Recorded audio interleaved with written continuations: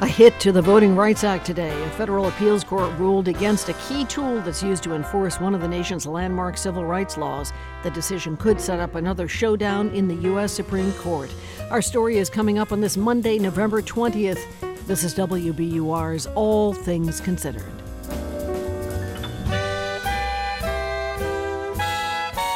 Good afternoon, I'm Lisa Mullins. Also ahead, people in Plains, Georgia are remembering the former First Lady Rosalynn Carter. She leaves behind a legacy of advocating for mental health and for caregivers. Homeless shelters for adults in Massachusetts are overflowing. Some people who cannot get a proper bed in a shelter are given a chair for the night instead. I couldn't sleep in the chair, so like other people, it gets uncomfortable, but they don't have enough mattresses or blankets, so I was literally sleeping on the floor. Advocates are sounding the alarm. It's 4:01. News headlines are next. Live from NPR News in Washington, I'm Lakshmi Singh. Government officials from several countries, as well as multiple media reports, indicate Israel and Hamas are close to a deal exchanging women and children held by both sides. But as NPR's Greg Myrie tells us, the reports also caution that nothing has been finalized. For days, a swirl of government statements and media accounts suggest a deal could be coming soon. They say it's likely to involve freeing 50 to 100 women and children on each side. These would be hostages seized by Hamas and prisoners jailed by Israel. An agreement is also expected to include a pause in the fighting for several days. The Prime Minister of Qatar, which is serving as a mediator, says only, quote, minor obstacles remain. But Israel's leader Benjamin Netanyahu cautions that there's no deal at present, and Hamas is not making any announcements either. Greg Myrie, NPR News, Tel Aviv. More than 700 employees at OpenAI are threatening to quit following a shakeup in leadership. They're demanding the board resign after CEO Sam Altman was ousted and fellow executive Greg Brockman walked out in protest. Both have been picked up by Microsoft. Here's NPR's Derek Kerr. The move comes after OpenAI's board fired company CEO Sam Altman last week. More than 2/3 of the company's employees have written a letter saying Altman needs to be reinstated, and the whole board has to go. Otherwise, they'll walk. They say the board's firing of Altman jeopardized the mission of the company. OpenAI is the leader of the generative AI field. It makes the popular ChatGPT program. Altman has been the face of this burgeoning technology. Under his leadership, the company went from a nonprofit research lab to a lucrative corporation. Derek Kerr, NPR News. A moment of levity today at the White House, thanks to the annual turkey pardon. I hereby pardon Liberty Ann Bell. The president got to save the lives of two 42-pound birds on his birthday. Biden's age getting a lot more attention as he seeks re-election. But as NPR's Domenico Montanaro reports, at today's event, the president seemed to take age in stride. On his 81st birthday, Biden spared a pair of birds from Minnesota named Liberty and Bell on the South Lawn on this crisp fall day in Washington. And he poked a little fun at himself in the process. This is the 76th anniversary of this event. And I want you to know I wasn't there in the first one. While the turkey lobby first gave presidents turkeys in 1947, those birds were meant to be eaten. Pardoning them didn't officially start until decades later. Biden's age has become a problem for his re-election campaign, but he hopes keeping it light and reminding Americans what they have to be thankful for can keep him from running afoul of voters. Domenico Montanaro, NPR News, Washington. It's NPR. And this is 90.9 WBUR. I'm Lisa Mullins. Massachusetts State Police are forming a unit to fight hate crimes. WBUR's Walter Wuthman reports this comes amid a significant uptick in hate speech and hate crimes in Massachusetts. State data show reports of hate crimes were up 8% last year. That's the highest level since 2002. The state police are forming a new hate crimes awareness and response team to better respond to hate speech and violence. Governor Maura Healey says her administration is also giving out $500,000 in grants for programming in schools. My focus right now is on addressing the now in what is the most unfortunate escalation that we have seen of hate incidents and conduct in this state and around this country. The Anti-Defamation League says reports of anti-Semitism and Islamophobia are rising amidst the Israel-Hamas war. For 90.9 WBUR, I'm Walter Wuthman. Homeless shelters for adults in Massachusetts are on the brink of a crisis. Advocates say there are more people who need beds in Boston shelters than there are beds, 20% more, and that's before the coldest weather even hits. Jerry Thomas of the Boston Public Health Commission says the agency's mission is to take care of everyone who comes to its 2 shelters, but that is tough. If someone shows up, we do not turn them away, but we also don't want, this town's police dropping people off here or there, which does happen because those towns aren't this isn't a very nice way to put it, not really taking care of their people. Homeless advocates say there's also been a sharp rise around the state in people sleeping outside. The Veterans Affairs Boston healthcare system has a new deputy executive director. Leslie Pearson will be responsible for health care for about 60,000 veterans in Greater Boston and throughout New England. Most recently, Pearson was the assistant director at the VA in Providence. 38 degrees now. Temperatures are on the way down. Should make it to the mid-20s overnight tonight. Clear skies. Tomorrow, partly cloudy. Temperatures in the low 40s. Wednesday could have rain driven by some high winds, may make it to the low 50s. Looks like we should have some sunshine coming our way on Thanksgiving Thursday. It's 4:07. WBUR supporters include FX, presenting Fargo from creator Noah Hawley and starring Juno Temple, John Hamm, and Jennifer Jason Leigh. The series returns on November 21st on FX, streaming on Hulu.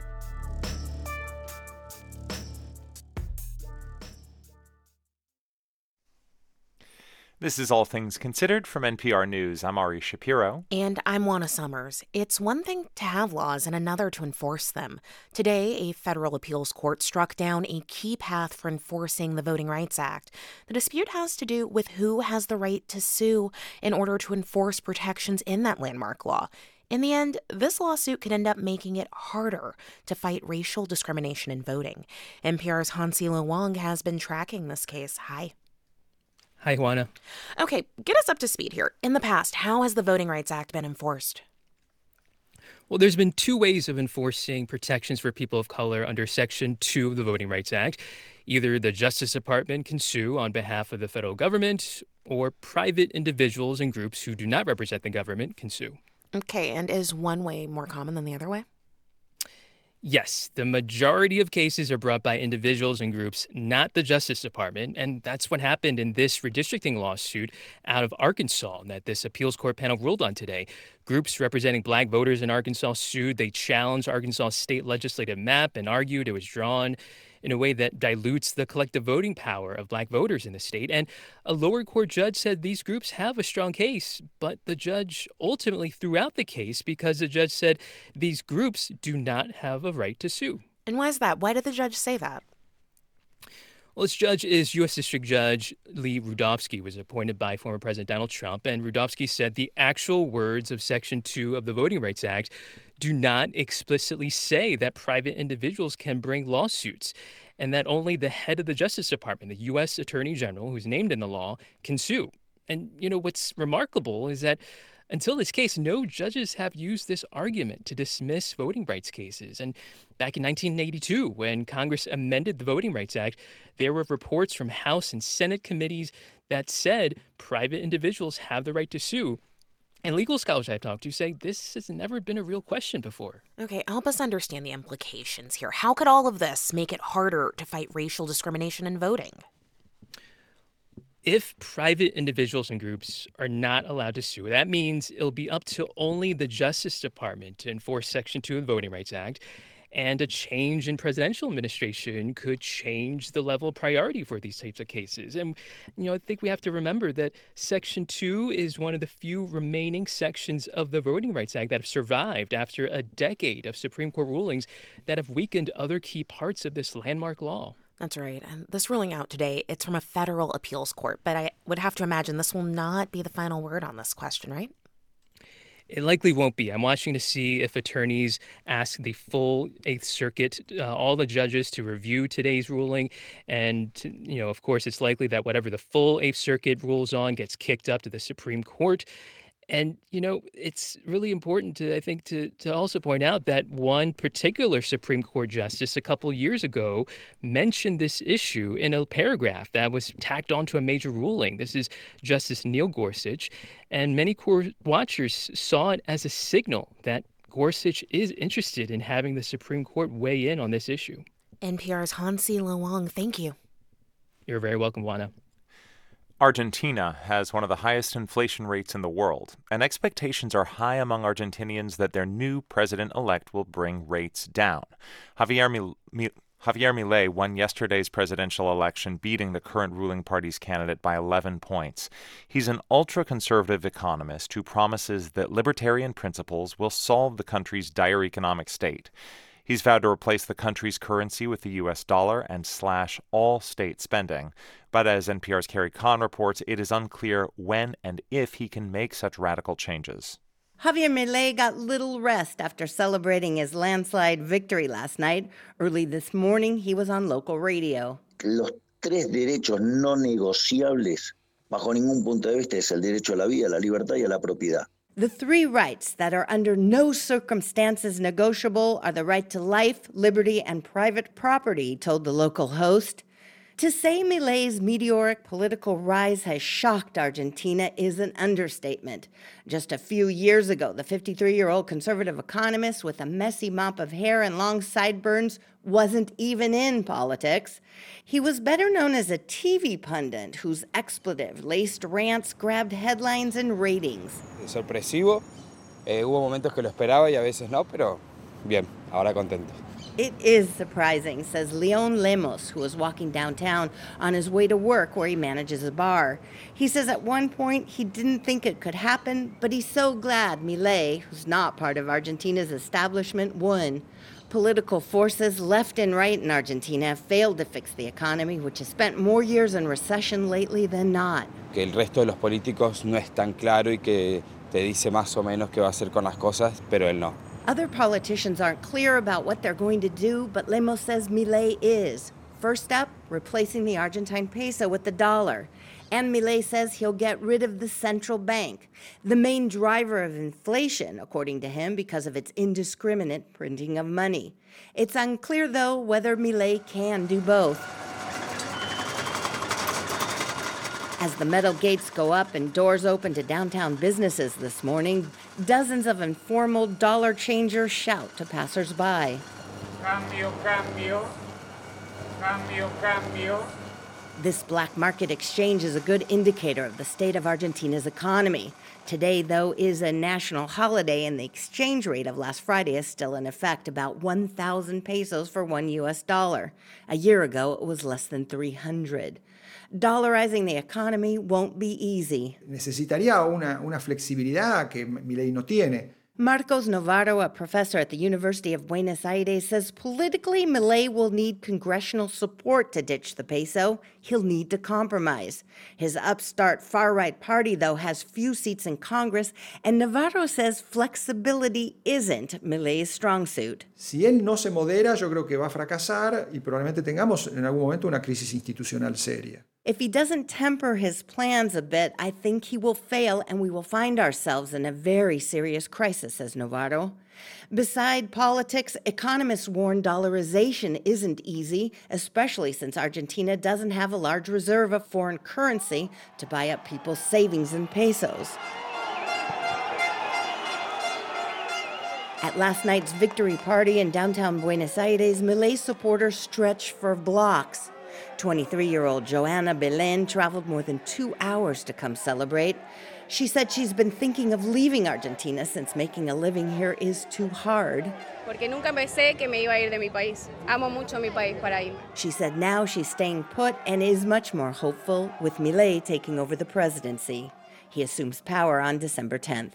Carrie Kahn, NPR News, Buenos Aires. It's the most wonderful time of the year. Yeah, family, food, and holidays. But really, I'm talking about the moment NPR launches our annual Books We Love guide. Whether you are adding to your own to-be-read stack or looking for gifts to give, we have more than 350 book recommendations. You can view them all online starting today. And to guide us through this massive pile, NPR's Andrew Limbong is here. He's part of our culture team and host of the NPR Book of the Day podcast. Hey, Andrew. Hey, Ari. This is so much more than a top 10 list, but it's not exactly an exhaustive list. So what is it? Yeah, it's just, to put it bluntly, it's a collection of all our favorite reads. Early in the autumn, we send out a call out to all of our reporters and critics and stuff like that. And we just compile this massive list of all of their different tastes and all of their, best reads. And what it is, it's like a democratic approach to the best of list. Like you said, it's 350 books. That's a massive list. We've got these filters to help you winnow it down. And I think it's a pretty good guarantee that you'll find the right book for either you or your loved one. It's great because it's not just capital I important books. There's children's books, there's cookbooks, there's romance and science fiction. Tell us how these filters work. All right, and so let's see. Like for me personally, let's just do a live demo here. I like seriously great writing. I like that tag because it's one where the authors really like flex their chops and stuff like that. Another popular tag is staff picks. So we got those two going together.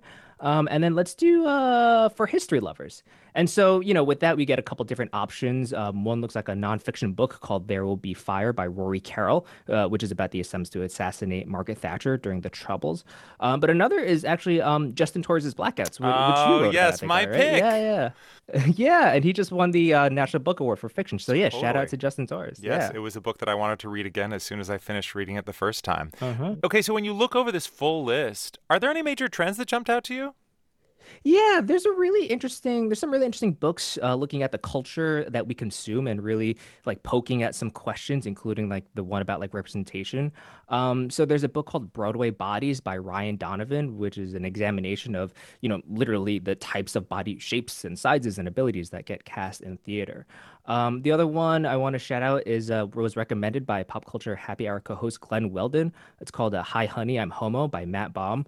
And it uses like the TV sitcom to examine current day queer politics and history.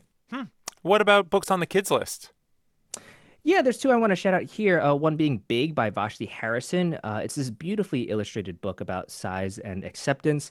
And there's another really fun one titled Mexikid. It's a graphic novel by Pedro Martin. It's about a Mexican-American boy who goes on like this family road trip to Mexico to pick up his grandfather. And, as adults, we can point to it being like, oh, it's a tender look at family and immigration and roots and all that. But, there's enough like potty humor for kids to really get into it. That's NPR's Andrew Limbong, just scratching the surface of books we love. You can explore the whole list at npr.org. Thanks, Andrew. Thanks, Ari.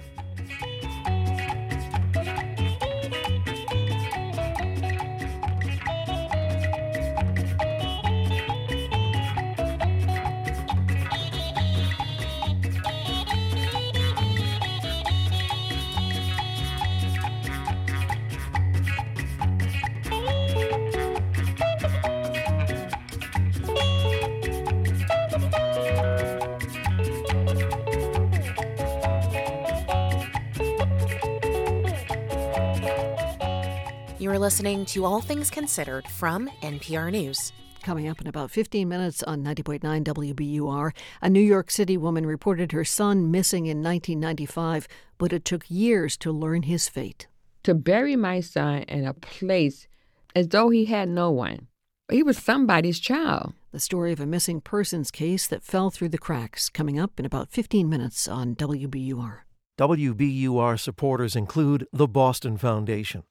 Knowing that bringing people together is the best way to advance opportunity and equity in our city, the Boston Foundation is a convener, a research hub, and a civic leader. The Boston Foundation. Move equity. Move Boston. Learn more at tbf.org. A short week on Wall Street began with an upswing. The Dow rose nearly 0.6%. S&P pulled in about 0.75%, and the Nasdaq gained more than 1.1%. Amazon is cutting hundreds of jobs from its Alexa team, which has offices in the Boston area. The company says it's cutting roles from its voice-activated assistant division. According to Amazon's website, employees at its Cambridge office work on Alexa. It's not clear, though, how many jobs there might be affected. Amazon told employees last week it's focusing more resources on generative artificial intelligence. The forecast is coming up. We're funded by you, our listeners, and by Cityside Subaru on Route 60 in Belmont, celebrating this season of giving with Subaru's Share the Love event now through January 2nd. And Xfinity Internet with the Xfinity 10G network, so everyone at home can be online, even at peak hours. Xfinity from Comcast. The future starts now. It's going to to be cold tonight, down in the low 20s. Tomorrow, clouds move in as the day goes on, about 40 degrees for a high. Wednesday, lots of rain. Thursday, thankfully, some sunshine. This is WBUR. It's 4:20.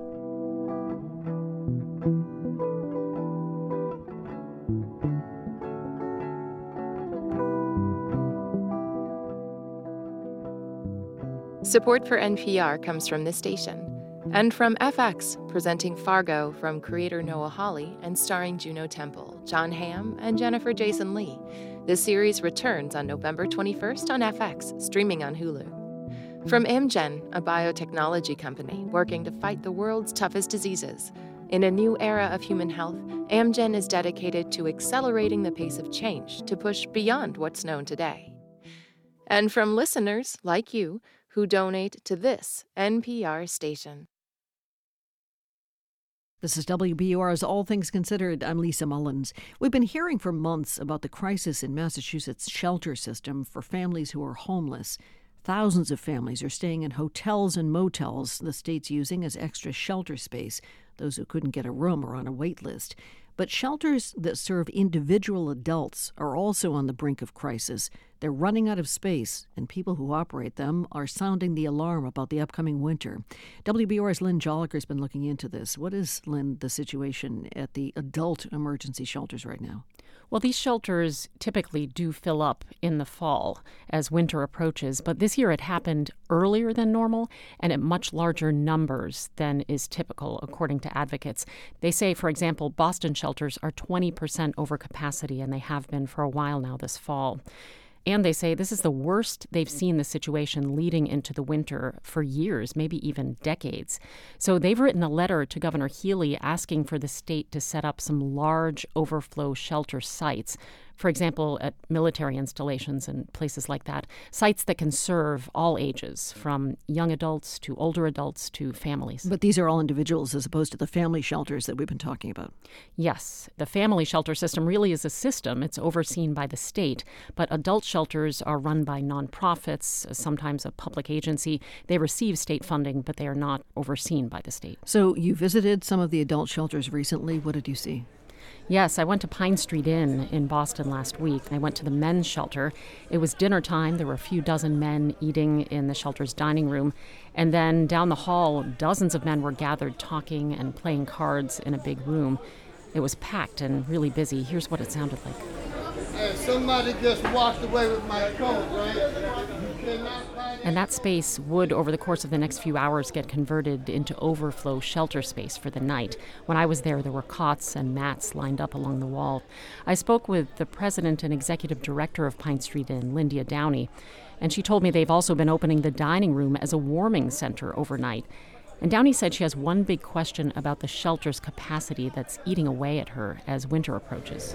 Are we going to have enough to meet the demand? We're worried about it. You know, we normally are not putting these beds up or opening our warming center. You know, sometimes it's even been into December.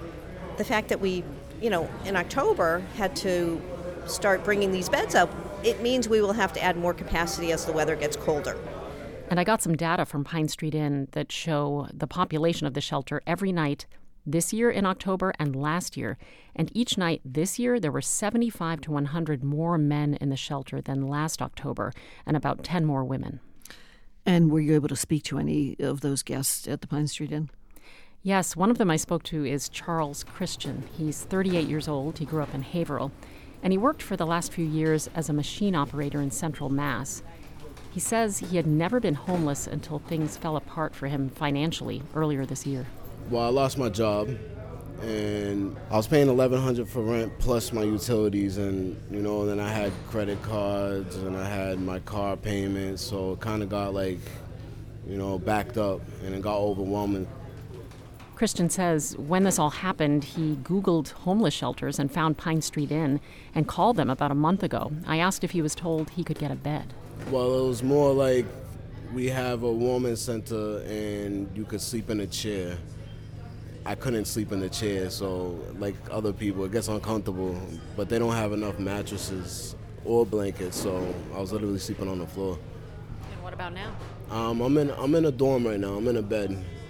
God willing, God, thank you, Is this sharp rise in adult homelessness being driven by the influx of migrants to the state, such as the case with the family homelessness crisis?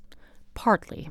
I did speak to shelter providers over the course of the last few months, and they said they were seeing more migrants starting to come in, but the numbers really didn't tick up until about September.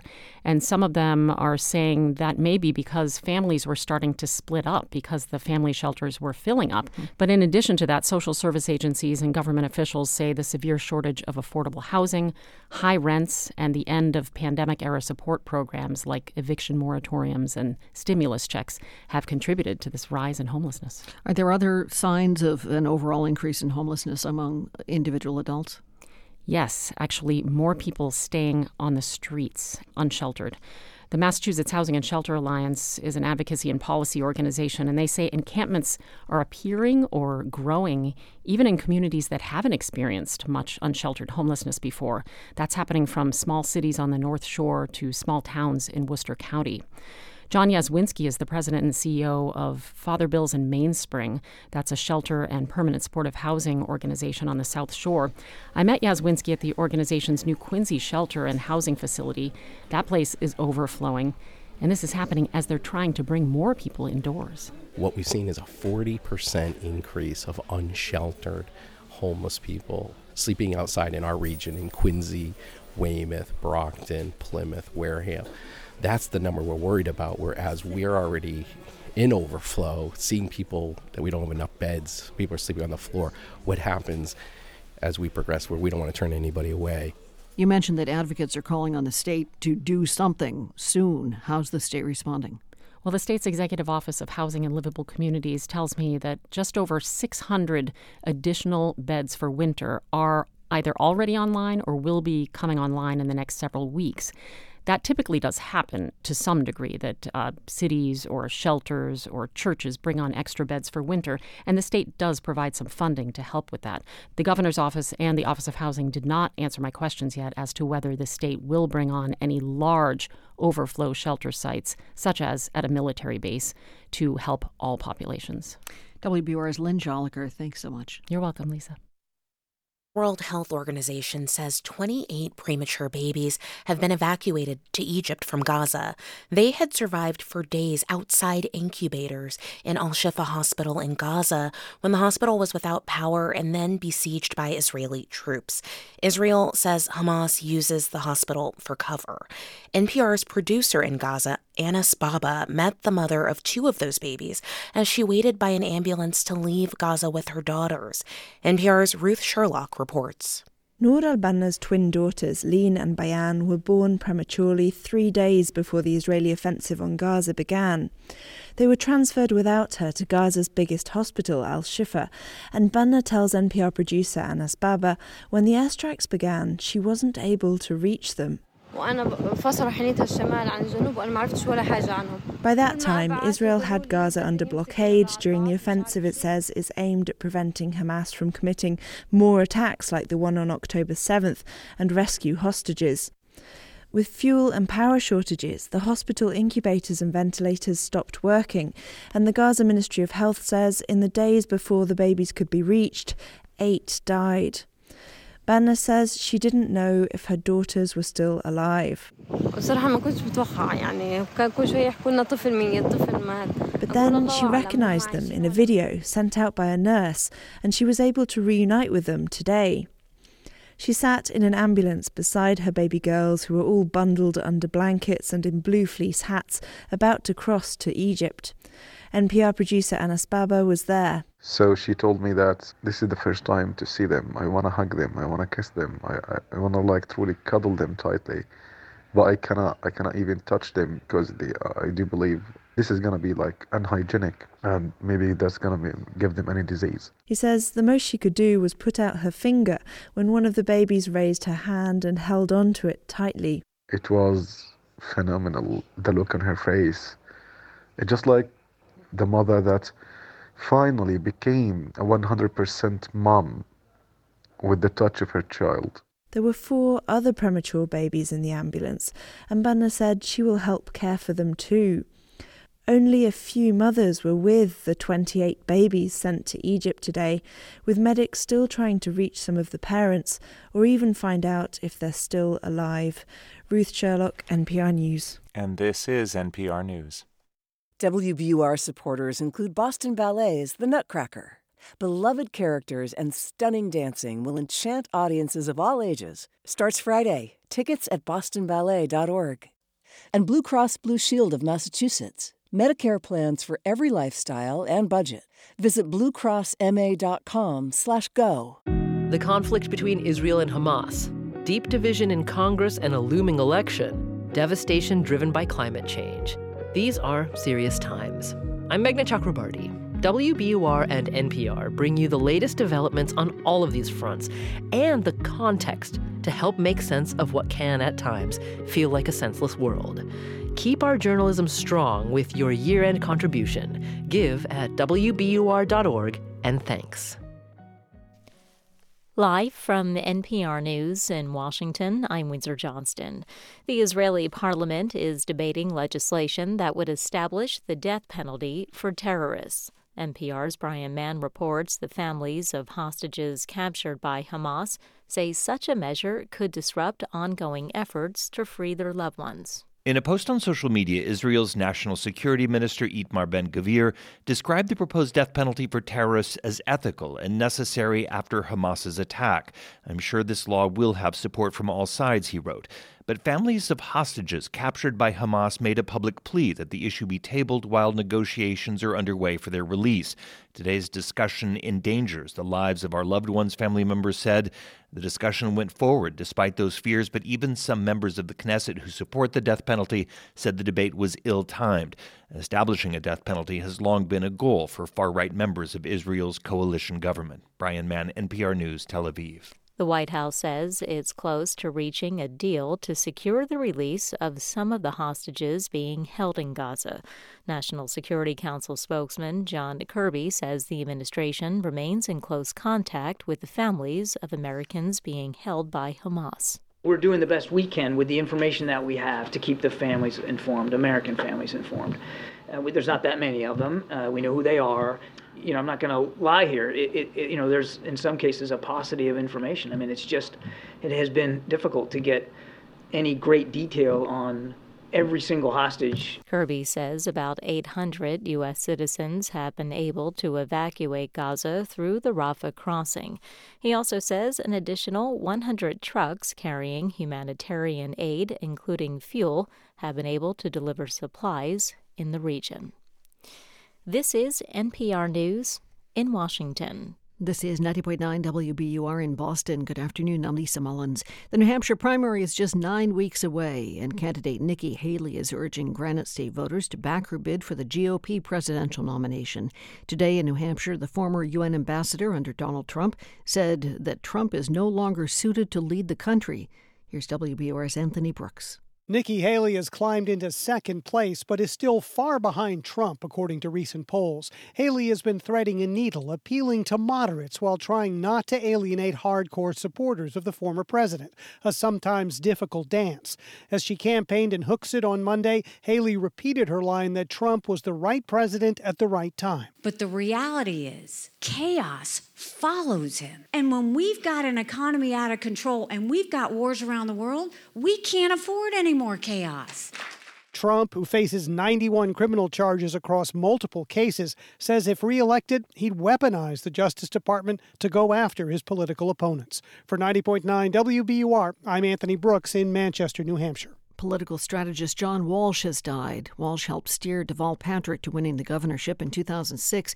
Patrick was the first black governor in the state. Walsh also served as the state's Democratic Party chair. He grew up in Abington and died from stomach cancer today. He was 65 years old.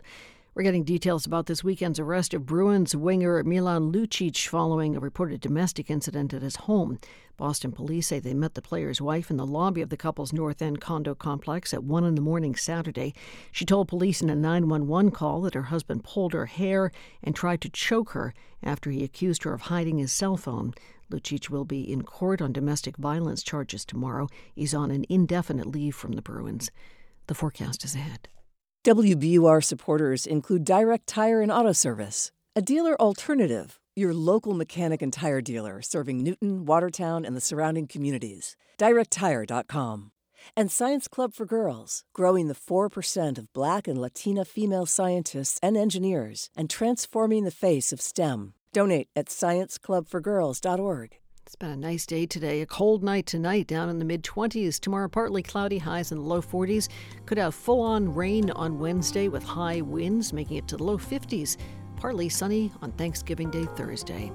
38 degrees now in Boston at 4:35.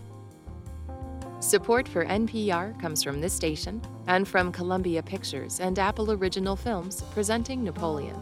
Directed by Ridley Scott and starring Joaquin Phoenix, Napoleon tells the story of Napoleon Bonaparte's rise to power, exclusively in theaters Thanksgiving. From Procter & Gamble, maker of ZzzQuil Pure Z's gummies, designed with melatonin for occasional sleeplessness to help people fall asleep naturally. Learn more at zzquill.com. And from listeners like you who donate to this NPR station. From NPR News, this is All Things Considered. I'm Juana Summers. And I'm Ari Shapiro. We're continuing our series from Radio Diaries about those buried in America's largest public cemetery on New York's Hart Island. Back in 1995, Lamont Doughton was a 21-year-old freshman at Queens College when one evening he didn't come home. Within 48 hours, his mother was at a local police precinct trying to report him missing. His name was added to a pile of thousands of cases that the NYPD's Missing Persons Squad was supposed to investigate, and Lamont's case fell through the cracks. This is a story about the New York City Police Department and a woman's search to find out what happened to her son. It took me 30 days to get him officially reported missing. My name is Dr. Anita Fowler, and Lamont Doughton was my son who went missing in 1995. I remember walking in to the precinct. There was a full room of people scurrying around while I was talking to a man who's being very nonchalant with me. Now here I'm a mother trying to report my one and only child missing. And no matter what I said, he says, no, take my word for it. He'll be home soon, you know. He was considered an adult. And then I called at least twice a week at night, because that's when they would work the shift for missing persons. One day turned into 2 days, and 2 days turned into 3 days, and unbelievably, months. The Missing Persons Squad at that time was in a state of disrepair. There was no work being done on cases. Record keeping wasn't good. I'm Philip Mahoney. I was the commanding officer of the Missing Persons Squad in the New York City Police Department from 1998 to 2000. My name's Cameron Brown. I was a detective in the Missing Persons Department from 1997 to 2002. The amount of caseload that each individual detective had there was amazing. And there was not a lot of investigation. They didn't have vehicles for us to actually go out and do the interviews. It was just mostly phone calls at that point. You know, hi, this is Detective Brown. You made a report on so-and-so missing. Did they come home? No, they didn't. Okay, thank you. I remember looking at this spreadsheet of open missing person cases. It just went on for like 100 pages. This article is from the Daily News, November 21st, 1995. Harlow's resident Arnita Fowler hadn't had time to prepare for Thanksgiving. She's been too busy checking city hospitals, the morgue, and jails in a desperate search for her 21-year-old son.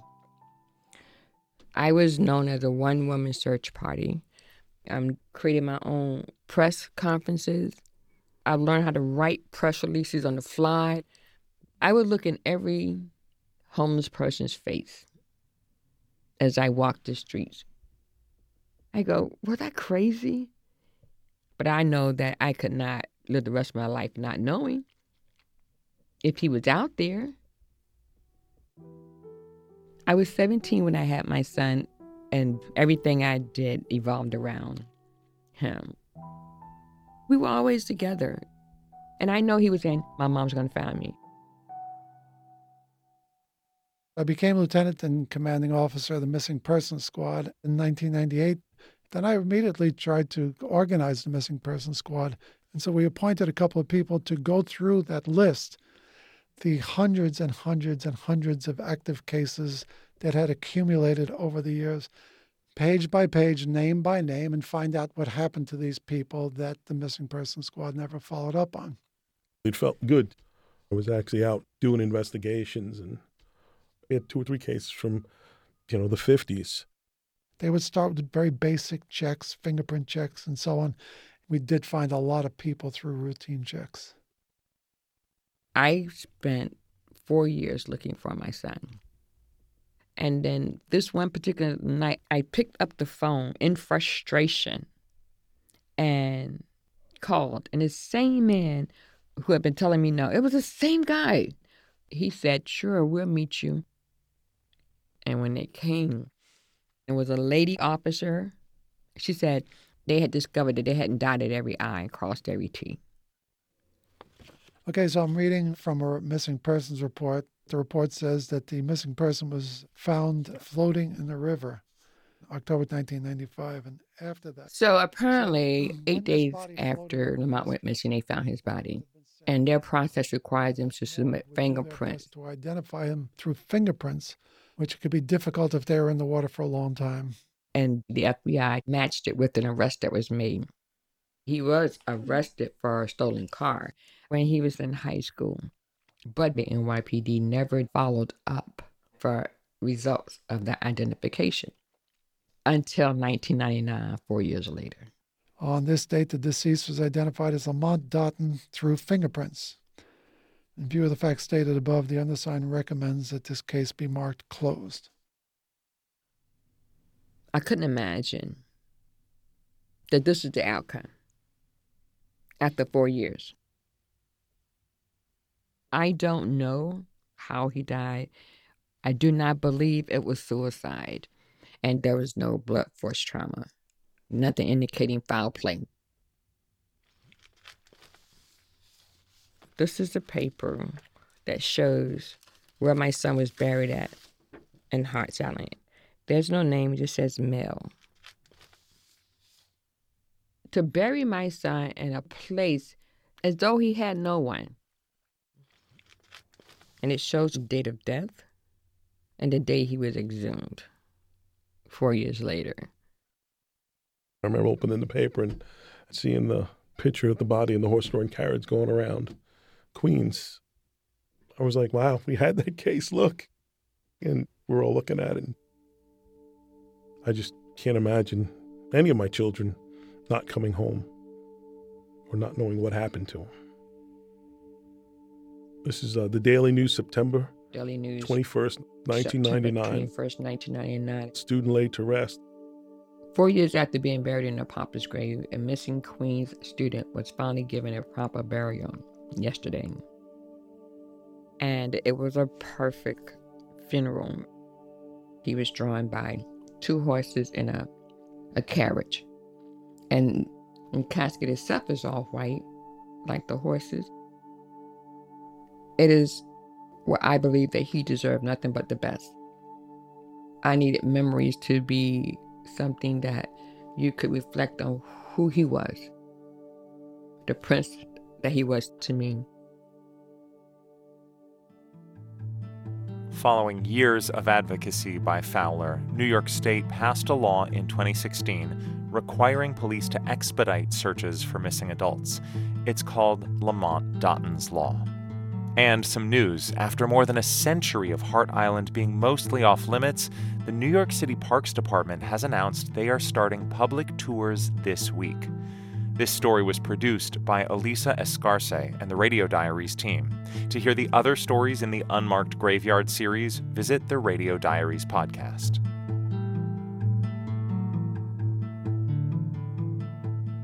You're listening to All Things Considered from NPR News. The small town of Plains, Georgia, is remembering former First Lady Rosalynn Carter. The wife of former President Jimmy Carter died yesterday at her home there. She was 96 years old. Grant Blankenship with Georgia Public Broadcasting is in Plains. Hi there. Hey, how are you doing? I am well. Nationally, Rosalind Carter was well known for a number of things, but particularly her work on mental health issues, her advocacy for caregivers. How do people there in her hometown of Plains remember her? Well, they remember her as a visionary in other ways, too. The most obvious examples of that are the butterfly gardens bearing her name that are scattered across town. I met Annette Wise working in one right by the city welcome sign. She says the gardens started over a decade ago when Mrs. Carter first learned of worldwide decline of insects and asked Annette Wise if she'd help create what today you might know as your pollinator garden. And I said, yes, ma'am, I'll be glad to. So that one garden that started in her front yard, we wanted to have milkweed in it and native plants and plants that would attract butterflies and serve as a habitat for them. But that one garden has led to over 3,000 gardens scattered all around the United States. Yeah, and not just the United States. Annette Wise says today there are official Rosalind Carter Butterfly Trail gardens in Europe and Japan. Wow, now I know both Carters were born and raised there in Plains. What can you tell us about their lives when they grew up there? Well, they both attended Plains High School, where the mascot was the buffalo, and you can still buy a Plains Buffalo t-shirt in the gift shop in the school, which today is the National Park Service's Jimmy Carter Historic Site. And of course, next week, it will see people from all over the world who will gather to honor Mrs. Carter. And that's also where I met Lisa Cobb of Butler, Georgia. She was one of 3 women charged with cleaning up the classrooms and hallways, vacuuming and dusting and just getting the place ready for all those visitors. And to her, that was an important way to reflect back on Mrs. Carter's qualities. Decency and respect. And you should respect them. Respect her. Because she put up with a lot, being the president's wife, going different places and raising a family. It's a lot. Yeah, remember, Carter raised 4 children while first, keeping books for the family peanut farm, then later advocating for mental health care, and eventually being known as the first activist First Lady since Eleanor Roosevelt. The Carters traveled the world after they left the White House, but it seems like they always were pulled back to Plains and spent most of their lives there. Is that so?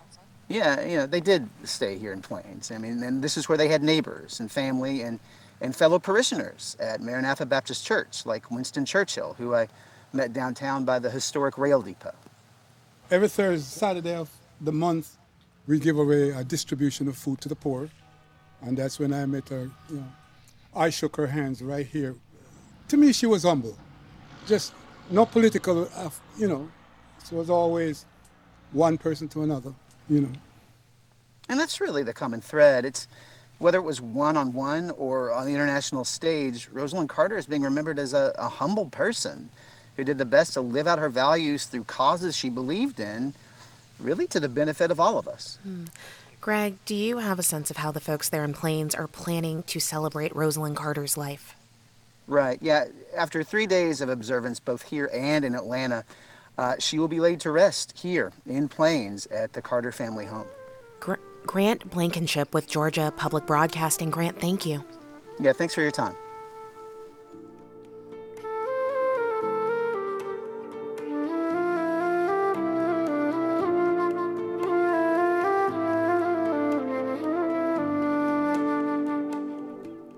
You're listening to All Things Considered from NPR News. And thank you for joining us here at 90.9 WBUR. 600 people live in a small border town in California, and the recent arrival of more than 300 migrants has divided the community. We'll take you there after 5 o'clock on 90.9 WBUR. Hear the story in just about 20 minutes.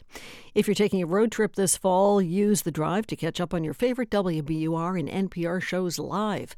Or tap on the WBUR app to rewind the shows and play them back. Download the app for free before you hit the road. Today and Thanksgiving Day Thursday should be the brightest days of the week. Tonight, clear skies and cold, down in the mid-20s. Tomorrow, partly cloudy, highs in the low 40s. Wednesday, we should have a lot of rain, high winds as well. May make it to the low 50s. As of now, the holiday Thursday should be partly sunny and dry. It's 4:49.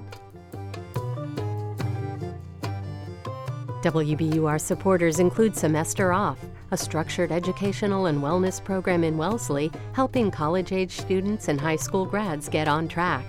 Academics, executive functioning coaching, yoga, and exercise are designed to develop resilience, improve confidence, and learn new skills. Spring semester starts January 22nd. SemesterOff.com.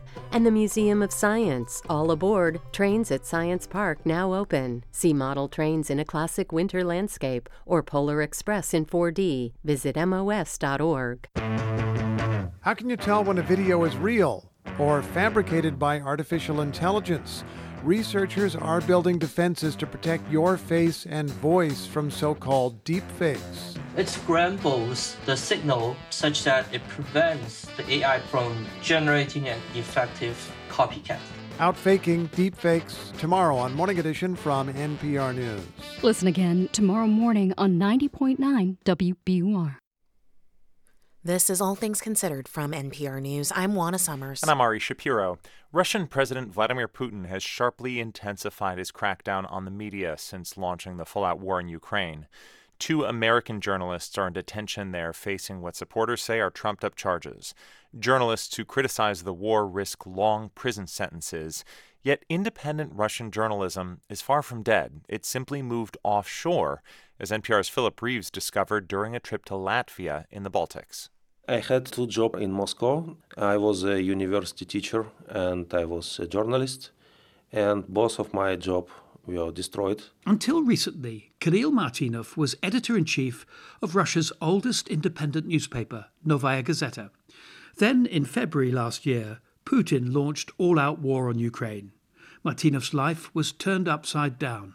I was fired from universities because I discussed this war with my students, and Novaya Gazeta was shut down by Russian authorities officially more than 1 year ago. Martynov says this meant he faced a simple choice. I need to be silent, or I will go to prison, or the other option, I will do the same stuff but outside Russia. He chose the second option and came here. This is Riga. It's the capital of Latvia, a tiny Baltic nation that was once part of the Soviet Union but is now in NATO. Its government strongly supports Ukraine.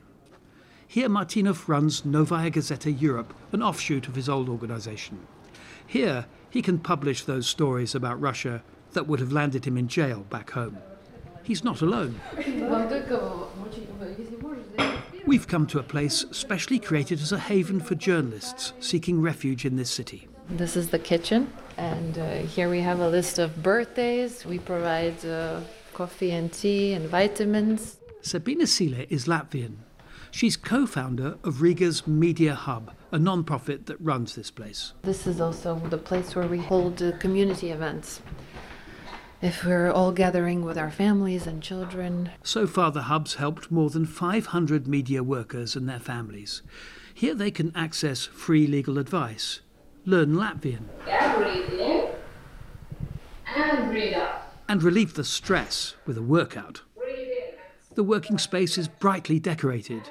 There are comfy chairs and flowers and paintings. The reason for making it comfortable and homey is so that people could feel not just physically safe, but also emotionally. This is important, especially for new arrivals. A lot of them had to leave very quickly in a matter of hours to pack their bags and leave. But also it's a difficult decision to leave your maybe parents behind, not knowing when the next time will be when you see them. Riga's a captivating city. It has parks and ancient churches, cocktail bars and fancy coffee shops. Forests and beaches are just a short drive away. Yet arriving Russians sometimes struggle to adapt. Some quit media organizations back home in protest over censorship, only to find a job shortage here. Paying for accommodation and organizing residency papers is increasingly challenging, says Sile. Last winter was tough. People were really, really struggling. There were suicide attempts, and so we were happy that none of it was successful and that we were able to support each other and get through it together. Denis Kemilyagin is sitting at a nearby desk. He's chief editor of Pskovskaya Gubernia, a small independent newspaper in Pskov in western Russia. The Kremlin insists journalists call its war on Ukraine a special military operation. Мы уехали оттуда, чтобы рассказывать о войне. I got out of there so that I could call a war, says Kamilyagin. 9 days after the war started, police commandos seized all the equipment from his newspaper headquarters, forcing it to close. A few days later, they raided his home. Я собрался за 1,5 дня. Kamilyagin says he hurriedly fled Russia, carrying only a backpack. His paper's been in trouble before. In 2015, it angered the authorities by revealing Russian paratroopers had been killed in the Donbass in eastern Ukraine, even though the Kremlin denied any Russian military was there. Kamilyagin thinks this time his paper was targeted to stop it reporting Russian fatalities since the all-out invasion of Ukraine. This hasn't worked. His news portal is covering the story from here, using a secret network of anonymous journalists at home. Мы ведем список погибших. He says it's keeping a running total of dead soldiers from his area. For Russian journalists here in Latvia, life is much safer. They play cat and mouse with Russian authorities who block their outlets, forcing them to switch platforms.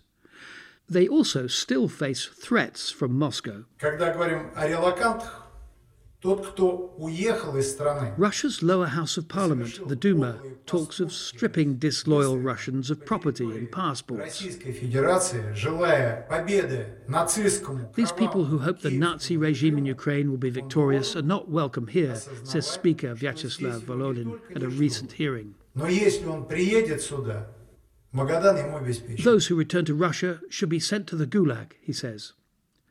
Back across the border in Latvia, the new arrivals have had a mixed reception. The country's sizable population of ethnic Russians includes Putin supporters. Other Latvians remember the repressive Soviet years and tend to view Russians with suspicion. Yet Kirill Martinov of Novaya Gazeta Europe says overall there's been a warm welcome from Latvian authorities. Because they were under Soviet occupation and they had thousands of people who lived in exile for decades. And so they understand quite clear what does it mean when you have a heavy dictatorship in your country and you're forced to move abroad. Not every journalist who's here to avoid prison or worse back home is Russian. The level of absurdity there is so high that it's often difficult for people to believe. Anastasia Zakharevich is from Belarus, Moscow's closest European ally. She was detained while covering opposition protests in 2020 and spent days in custody. She's now a refugee in Latvia.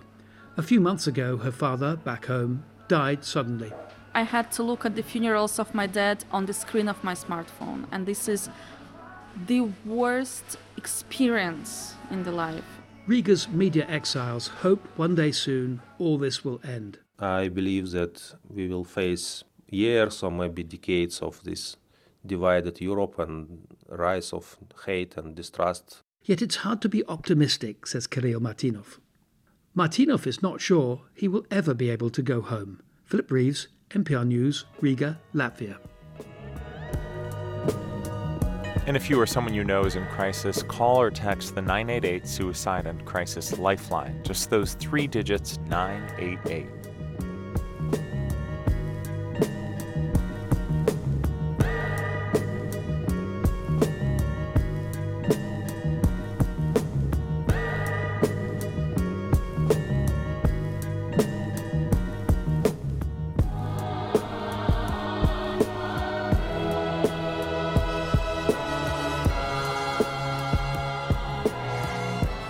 You're listening to All Things Considered from NPR News. Support for NPR comes from this station and from Churchill Downs, presenting the 150th Kentucky Derby, dedicated to making memories last forever for nearly 150 years.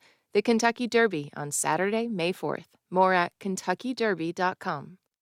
From Fisher Investments team of specialists tailor portfolios to each client's long-term goals. Learn more at FisherInvestments.com. Investments in securities involve the risk of loss. From the NPR Wine Club, where members can explore wines from around the world, and every purchase supports NPR's high-quality journalism. Available to adults 21 or older. NPRWineClub.org. And from the listeners who support this NPR station. And this is 90.9 WBUR. Should have clear skies tonight. Some of the coldest temperatures of the season. 23 degrees for a low tonight. Tomorrow, clouds should increase as the day progresses. Winds pick up, only about the low 40s tomorrow. Wednesday should be wet and windy, a little warmer too. Temperatures in the low 50s. Things should dry up in time for Thanksgiving Day on Thursday. 35 degrees now in Boston. The time is 4:59. WBUR supporters include the Provider Group, an insurance brokerage and benefits firm serving high-net-worth individuals and businesses, working with carriers like Safety Insurance.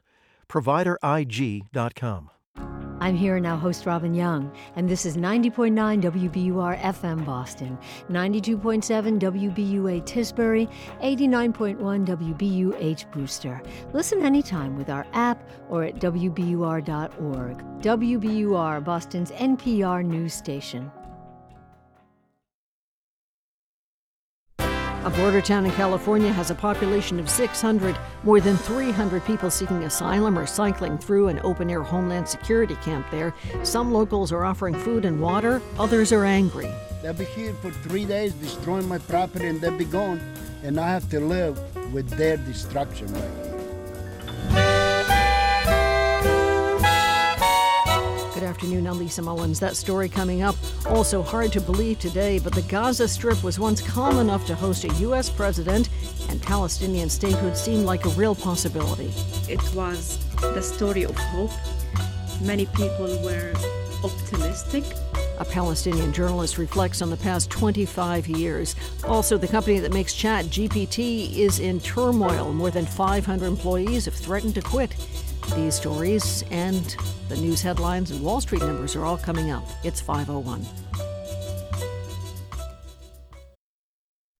Live from NPR News in Washington, I'm Jack Speer. The White House says it's getting closer to a deal to release some hostages being held in Gaza.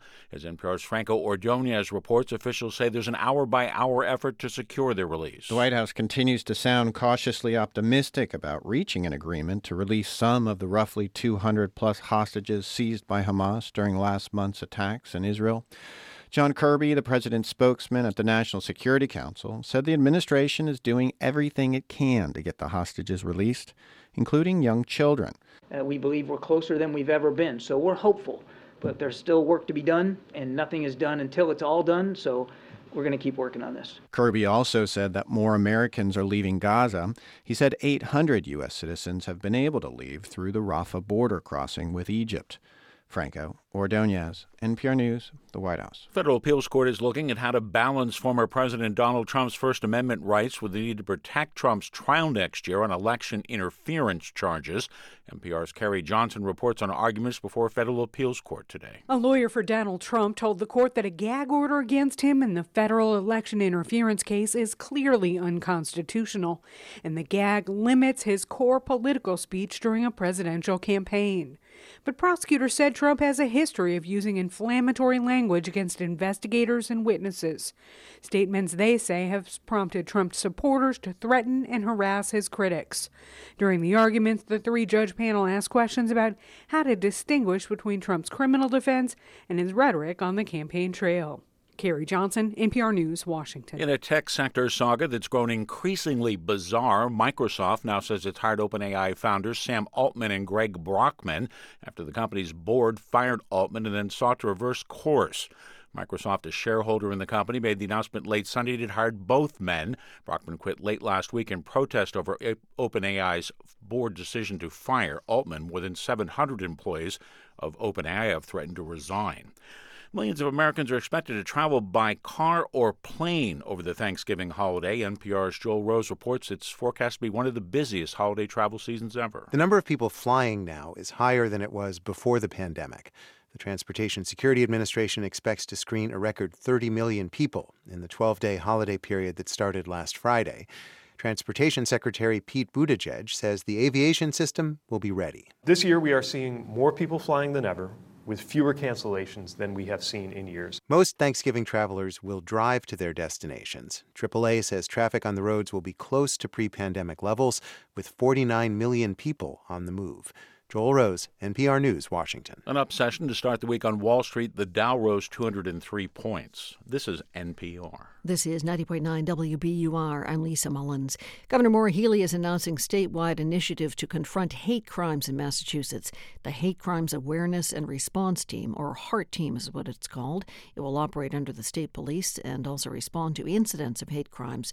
Jack Mon is a colonel with the Massachusetts State Police. The HART Team is a diverse and multilingual group of troopers who have demonstrated exceptional investigative experience and skill. Their work will continue to build upon the many proactive initiatives and strong partnerships in Massachusetts and enhance our resolve to confront and deter unlawful acts of hate while ensuring the Commonwealth's ability to celebrate our diversity and uphold our values. The announcement follows a report from the Anti-Defamation League that finds hate crimes rose more than 30% in the state from 2021 to 2022. Starting tonight, Massachusetts will temporarily house migrant families in need of shelter in the State Department of Transportation building. Conference rooms in the agency's Boston headquarters are going to be converted into shelter space for about 25 families in the evening and overnight. State officials estimate the temporary shelter space will remain open for at least the next 2 weeks. The Massachusetts Family Shelter System reached capacity of about 7,500 families earlier this month. A Democratic strategist who helped Deval Patrick win his campaign for governor has died. John Walsh is being remembered for understanding the value of grassroots organizing by engaging with people and listening to them. The chair of the state Democratic Party, Steve Kerrigan, says Walsh's legacy is not only getting Democrats elected, but inspiring the next generation of leaders. Being an example to them for what a true leadership in a democracy looks like, and a true value of engaging in people's communities and in the causes and cares that they care about. Kerrigan says Walsh spent his life doing good things and having an impact on people's lives. Walsh died in hospice care today after he was diagnosed with stomach cancer. He was 65. Christopher Columbus Park in Boston's North End hosts its annual holiday lighting at this hour. The park's trellis will be illuminated with 50,000 blue lights for the holiday season. The event will also include live music, refreshments, and a special visit from Santa Claus and Rudolph. In the forecast, 35 degrees all the way down to the mid-20s overnight tonight. And for tomorrow, partly cloudy, temperatures in the low 40s. This is WBUR. It's 5:07. We're funded by you, our listeners, and by Columbia Pictures and Apple Original Films, presenting Napoleon. Directed by Ridley Scott and starring Joaquin Phoenix, Napoleon tells the story of Napoleon Bonaparte's rise to power. Exclusively in theaters Thanksgiving. This is All Things Considered from NPR News. I'm Ari Shapiro. And I'm Juana Summers. It's being called a humanitarian disaster, and it's happening in Southern California on the U.S.-Mexico border. A record number of asylum seekers are showing up in a small town called Jacumba. NPR's Jasmine Garst reports. On a chilly autumn morning, I'm driving through the Jacumba Desert with Jacqueline Arellano. She's with Border Kindness, a humanitarian aid group. Suddenly, our drive is interrupted by two young men on the side of the road asking for help. Hey, are you okay? Yeah, we're okay. We just waited. They're from Turkey. They just crossed the border with about 18 other people. They're exhausted. And then they ask for something I've never heard as an immigration reporter. Please, call Border Patrol. You want us to call? Yeah, if you can call it. I think if they come, it's much better. Almost as soon as they say it, Border Patrol rolls up and takes them. As strange as it sounds, this is what they want. They've been told that if they cross and turn themselves over to Border Patrol, they're taking the first step towards getting a visa or asylum. So every day for the last few months, coyotes guide more than 300 migrants to a large gap in the border wall. And when they cross it, they find themselves in the outskirts of the tiny town of Jacumba, population around 600. They end up at camps like this one, an open field near the highway where Border Patrol has told them to wait. About 150 adults and children huddled together for warmth. There is no shelter of any kind from the gusty wind or desert cold. A Kurdish man, Ramazan Bichar, tells me he crossed early this morning. He talks about government persecution and poverty in Turkey, where he's from. My plan is just get my green card and stay here all of my life. we don't have any choice. Yeah, we don't have any other choice. Most people in this camp this morning are Kurdish. A woman from Honduras says she left home because she received threats for being gay. She breaks down crying. She hasn't spoken to her family since she left a month ago. Tengo como un mes, digamos, que no platico con ellos. I won't tell them I made it, she says, until I'm out of here. It's a dystopian scene, one where one might expect to see the Red Cross, the National Guard, Doctors Without Borders. NPR reached out to Customs and Border Protection multiple times for an explanation, but received no response. But migrants and volunteers told NPR every day Border Patrol finds hundreds of people who have made their way through the gap, drops them off at these camps, and tells them to stay put. They're told if they leave, they'll get deported. But the agency itself does not seem to acknowledge these camps as official, and there is barely any oversight. The only people coming to help are locals and volunteers. They're handing out baby formula, first aid, water, and food when a Border Patrol truck shows up. The agent tells families with children to line up. The families are taken away in a van. If they're like everyone else we spoke to, they think this is the first step towards getting legal status in the U.S. Here's what immigration lawyers told NPR is likely to happen. These people will be processed. Everyone here will be placed in removal proceedings. And because they crossed without permission, their chances of getting asylum are lower than had they come in through an official port of entry. There is confusion. Are you asking because of baby or Hassan? They are family. You can go if you want. In a few hours, another couple hundred migrants from somewhere else in the world will arrive in Jacamba. It's like a revolving door in the middle of the California desert. An older man wearing a baseball cap watches the whole thing. His name is Jerry Schuster. They'll be here for 3 days, destroying my property, and they'll be gone, and I have to live with their destruction right here. Schuster is also an immigrant from Yugoslavia. He bought this land some 40 years ago. Then a few months ago, he woke up to find it being used without his permission as a migrant camp by people who are hungry, thirsty, sometimes wounded. There is a disgusting porta potty. Those who stay overnight cut down trees for bonfires. Sometimes people come knocking on his door. Once, he says he replied with gunshots. They start coming there, and I got my gun, and I shoot in air 4 times. Schuster says he's spoken many times to Border Patrol, the police, the fire department. He keeps getting told they can't help him. He says he's heartbroken. This ranch was his American dream. Our government is just leaving us behind. American dream is gone. It's not here no more. That's just a dream. That's all is left, just the dreams. This sense of anxiety and dread is shared by many here in Jacamba, even those who are going down as often as they can to offer humanitarian assistance. Winter is approaching. They're worried that people will start dying. Scabies, parasites, necrotic, scorpion bites. Karen Parker has lived in this area her whole life. She's a retired social worker with first aid training. She goes down to the camps as often as she can. Seizures. Diabetic emergencies. Yes, broken bones, burns, lots of burns. She says the children really get to her. They have every reason in the world to seek asylum on American soil, you know. My grandmother came from Ireland when she was 12 years old, by herself. And if she hadn't done that, my grandchildren wouldn't exist in America. But she's also angry that civilians like herself have been left to handle this alone, with no help from the government. What the with them? I don't know what else to say. I mean, they're not taking any kind of responsibility or accountability. They need to let people through the port of entry. They need to secure our border. I am for a secure border. When Karen and other volunteers step up to help at the camps, they sometimes get yelled at by other Jacamba residents. We meet one of those neighbors as volunteers load up on food and first aid supplies for the camps to use at night. A woman in a pickup truck rolls up and starts shouting. That food over there, is it for Americans, she asks, or do you only help immigrants? Nobody's doing nothing about it. She doesn't give her name. She says it's a small town and she could lose her job. The volunteers ignore her and drive to the camps.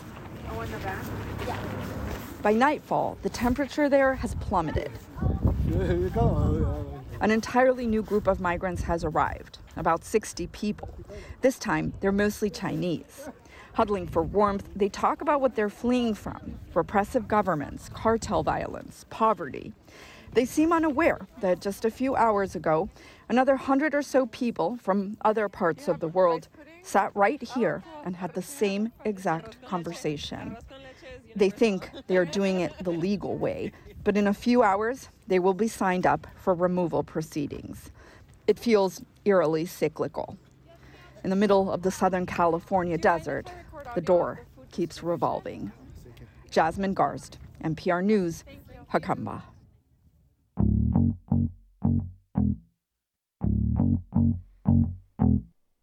It's been a dizzying few days for the artificial intelligence startup OpenAI.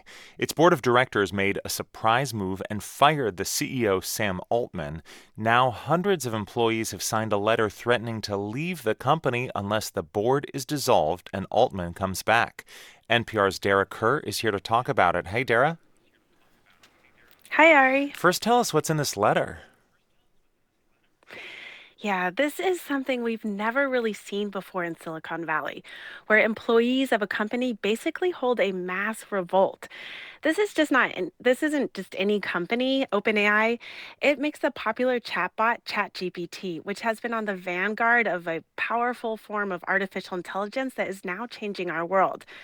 So OpenAI has around 770 employees, and last night, 500 of them signed this letter to the board.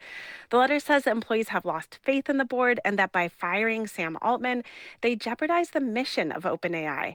The employees demand the entire board resign and reinstate Altman and his co-founder, Greg Brockman. And now even more employees have signed the letter throughout the course of today, around 700 of them. That's nearly the entire company. Incredible to think of those hundreds of employees all speaking with one voice. Explain for us how this all got started. So late Friday afternoon, the news breaks that OpenAI's board had fired Altman. Everyone was surprised, including Altman himself and the company's employees. The board published a blog post online and said that Altman hadn't been candid in his communication with them, and they'd lost their confidence in his ability to lead OpenAI. But they didn't give any specific reasons. And that was just the beginning. At the time, the board said it was appointing the company's chief technology officer as the new CEO, but then that was quickly rescinded, and the job is now going to Emmett Shear, who's the co-founder of Twitch, which is a popular video game platform. Meanwhile, Altman was angling to come back to OpenAI, but those talks fell apart. Speculation has been flying about why he was fired, which is still pretty much an unknown. Here's Joellen Posner, an associate professor at Santa Clara University's School of Business. It's impossible to know what happens at a board meeting ever. So it's hard to know exactly what their motivation was and who was the driving force. Then things switched up again. Last night, Microsoft announced it was hiring Altman and Brockman to lead its AI team. And this wasn't entirely out of the blue because Microsoft already had a deep, long-standing relationship with Altman and OpenAI, right? Yes, yeah. Microsoft owns a 49% stake in OpenAI and has invested billions of dollars in the startup. OpenAI is the leading company for generative AI, and its chatbot ChatGPT has written poems like Emily Dickinson, it's passed the bar exam, and it can mimic human behavior in really realistic ways. And many say this new wave of technology could forever change our lives, much like the internet did in the 1990s. And eventually it could be worth trillions.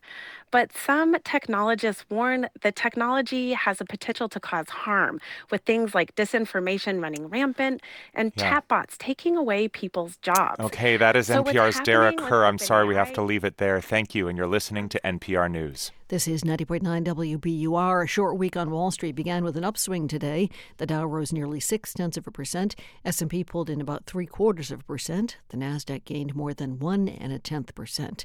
More business coming up.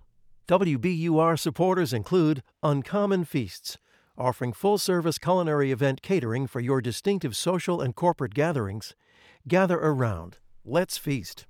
Chewy.com, the online pet supplies retailer with one of its headquarters in Boston, is laying off at least 200 employees. It's not clear how many in Boston might be laid off, but TechCrunch reports the cuts will include human resources and also recruiting, data, and business intelligence. Chewy has said inflation is turning customers toward lower-cost pet food and pulling back on items such as pet treats. The forecast is coming up. We're funded by you, our listeners, and by Ocean State Job Lot, partnering with customers to help veterans in the Northeast stay warm by giving coats to those in need. OceanStateJobLot.com. Should have clear skies tonight. Some of the coldest temperatures of the season, down to 23 degrees overnight. Then for tomorrow, we should have cloudy skies, more clouds as the day goes on. Winds picking up, high temperatures in the low 40s. Wednesday should be full-on rain with high winds around, making it to the low 50s. As of now, the holiday on Thursday should be partly sunny and dry. This is WBUR, 35 degrees now in Boston at 5:20.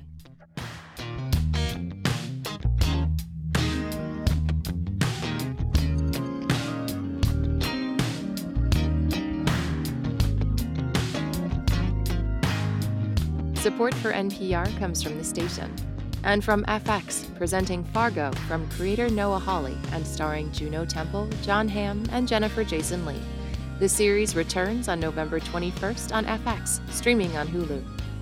From American Jewish World Service, supporting human rights advocates worldwide in the fight for democracy, equity, and justice for all people. Learn more at ajws.org. And from the sustaining members of this NPR station. From NPR News, this is All Things Considered. I'm Juana Summers. And I'm Ari Shapiro. Democrats in Wisconsin have long complained about the state's gerrymandered legislative map. Tomorrow, they'll make their case for changing it to the Wisconsin Supreme Court. Chuck Quirmbach of member station WUWM reports. Statewide elections in Wisconsin are often really close, but Republicans have nearly two-thirds supermajorities in both houses of the state legislature. Democrats say that's partly because conservatives have had too much control over recent redistricting. But the case Democrats are making at the High Court begins with a more narrow argument. All the territory needs to be touching. It needs to be one unit. But that's not the way the maps look. Attorney Jeff Mandel represents 19 Democratic voters. He argues the Wisconsin Constitution requires the 132 legislative districts in the state to be contiguous. The majority of the districts in Wisconsin presently include non-contiguous territory, little islands and chunks that are disconnected from the rest of the district. Mandel says that dilutes the ability of voters to unify behind common interests. But attorney Luke Berg, who represents 10 Wisconsin voters from districts Democrats want to change, challenges the contiguity claim. Berg says the legislative maps have long recognized that some communities in this state have disconnected neighborhoods. Everybody has understood that you're allowed to keep a town together even though its parts are disconnected. And so the resulting district then will sometimes have these tiny little disconnected islands. Berg says very few of the more than 200 voter islands in Wisconsin have significant populations. The Wisconsin redistricting case also focuses on separation of powers, with Democrats arguing the state Supreme Court, when conservative justices controlled it last year, wrongly inserted itself into a redistricting dispute and accepted GOP-drawn maps. Republicans refute that claim. But liberals now control the Wisconsin court with recently elected Justice Janet Protasewicz. She's refused to recuse herself from the case for calling the maps rigged while campaigning, even as Republican lawmakers threaten to impeach her, depending on how she rules in the redistricting fight. For NPR News, I'm Chuck Quirmbach in Milwaukee. You're listening to 90.9 WBUR. I'm Lisa Mullins. The loved ones of people who struggle with addiction are often told they need to take a tough love approach with the person addicted. Now some local experts are questioning that thinking. They say friends and family can play a different role to help people into recovery. WBUR's Deborah Becker has more. Close to 1/3 of all adults in the U.S. say someone in their family has been addicted to opioids. Ken Feldstein is among them. His son Brendan was in college when another parent called and said this. Kenny, I don't know if you realize this or know this, but Brendan is really struggling with heroin. And I was like floored. Ken is sitting outside a coffee shop in southeastern Massachusetts. He recalls the years of looking for help for Brendan in about 24 treatment programs and sober homes, and always feeling alone. We felt we couldn't, talk to neighbors or friends about it. The stigma is so strong. He and his now late wife Barbara went to peer support groups. While that helped, Ken says the advice was clear: distance yourself from your loved one or you're enabling. And that, he was told, would be almost like putting the syringe in his child's arm. So, big gulp of that Kool-Aid. And it sounded very reasonable because nothing we were doing was working. Ken says they opted for the so-called tough love approach, and they didn't allow Brendan to come home. Ken was anxious. He didn't get any better when we made the decision to not let him stay at the house. And he could have died. Ken didn't want to take the risk and welcomed Brendan back into the family. So I landed on love. I still feel that love wins. I'll never forget the look on his face. It was just a mixture of love and sadness. Brendan noticed the shift. Of all the experiences that I had in trying to get sober and failing, that stayed with me. Even though research has shown that human connection is key in helping overcome addiction, loved ones are not often included in treatment, and there's little support for them during or afterward. For Brendan, treatment was just a short break. Did it give me a bed and food, and was that helpful? In a survival sense, yes. Did the experience help me remain sober? I think I used the day I got out. That pattern was about to change. Brendan was in yet another treatment program for just a few weeks when his mom entered hospice care with breast cancer. The program's rules were if he left for any reason, he could not return. But Brendan did go to help care for his dying mother. I ended up carrying my mother in my arms like a child up the stairs. It was a sort of literal and figurative moment of strength for me. My mother who once carried me, I am now carrying and caring for. Brendan truly realized he had reached a turning point when he opened the fridge and saw his mom's liquid morphine. At the time I was alone, I held it there for a bit. But he put it back. I decided in that moment, never again, not doing it anymore. You've caused enough hurt. It's time to step up and give this family, a reason to hang on. Brendan hasn't used drugs in the almost decade since. The support of his family and a strong 12-step fellowship, he says, were key to his recovery. Some addiction clinicians are encouraging providers to lean on so-called social supports like families. I want to move us away from a historical and incorrect assumption that family members are the root cause of addiction or that they are responsible for perpetuating the disorder. That's Alicia Ventura with Boston Medical Center in a virtual training for addiction professionals. She's trained thousands of providers, encouraging them to work with loved ones and avoid using labels like codependent. Ventura says with the deadly opioid fentanyl permeating the drug supply, treatment needs to evolve. We need to start trying new things, and part of that really is going to be improving their interactions with their families and taking advantage of these people who innately love them and want to care for them. Some addiction experts worry, though, that loved ones already shoulder a lot and their health is at risk. And they say many people don't stop using substances unless they face consequences. Ken Feldstein says it shouldn't be one approach versus another, and each family needs to do what works best for them. You got to be able to do the thing that you do best as a parent, and that is love your children. Now, whatever form that takes, I don't think that's enabling. I think that's doing what comes naturally to us as parents. Because, he says, there's no one way to achieve recovery, and for most people, even his son Brendan, it's a complex, individual, mysterious journey. For 90.9 WBUR, I'm Deborah Becker.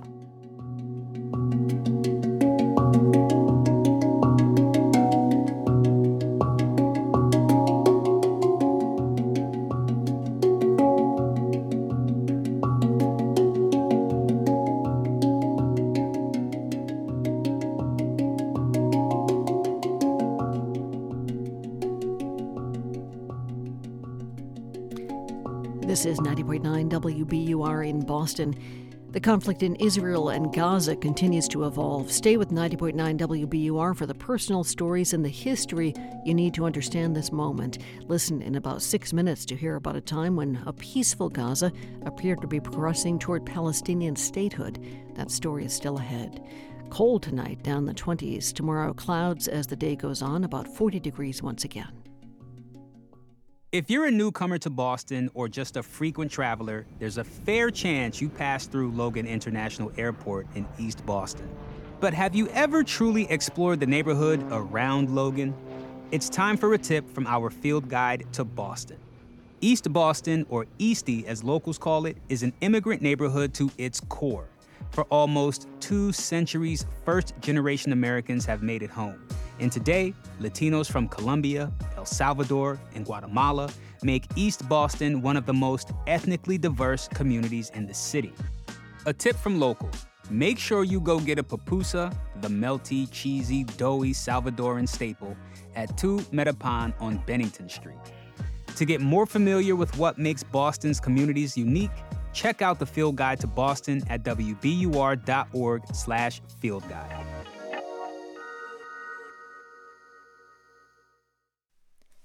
Live from NPR News in Washington, I'm Windsor Johnston. More than 24 babies from Gaza's besieged Al-Shifa hospital have arrived safely in Egypt, where the premature newborns will continue to receive life-saving care. NPR's Lauren Frere reports that local television images show ambulances from Gaza transporting the babies across the border today. Noor Elbana's twins were born premature and were getting care at Gaza's biggest hospital when the war began and the hospital came under Israeli siege. Elbana couldn't visit them. Phone lines and internet went down. I didn't know whether they were dead or alive, Elbana told NPR's Gaza producer Anas Baba. Her twins were among the hundreds of patients whose life-saving machines, incubators and ventilators, turned off when Al-Shifa hospital ran out of fuel under Israeli blockade. Doctors crowded all the newborns onto a single bed to keep them warm. Now Elbana has been reunited with her girls. They're among the more than 24 babies evacuated from Al-Shifa. The family is now getting care in Egypt. Lauren Frere, NPR News, Tel Aviv. A federal appeals court is set to decide whether to reimpose some restrictions on former President Donald Trump's speech in his federal election subversion case.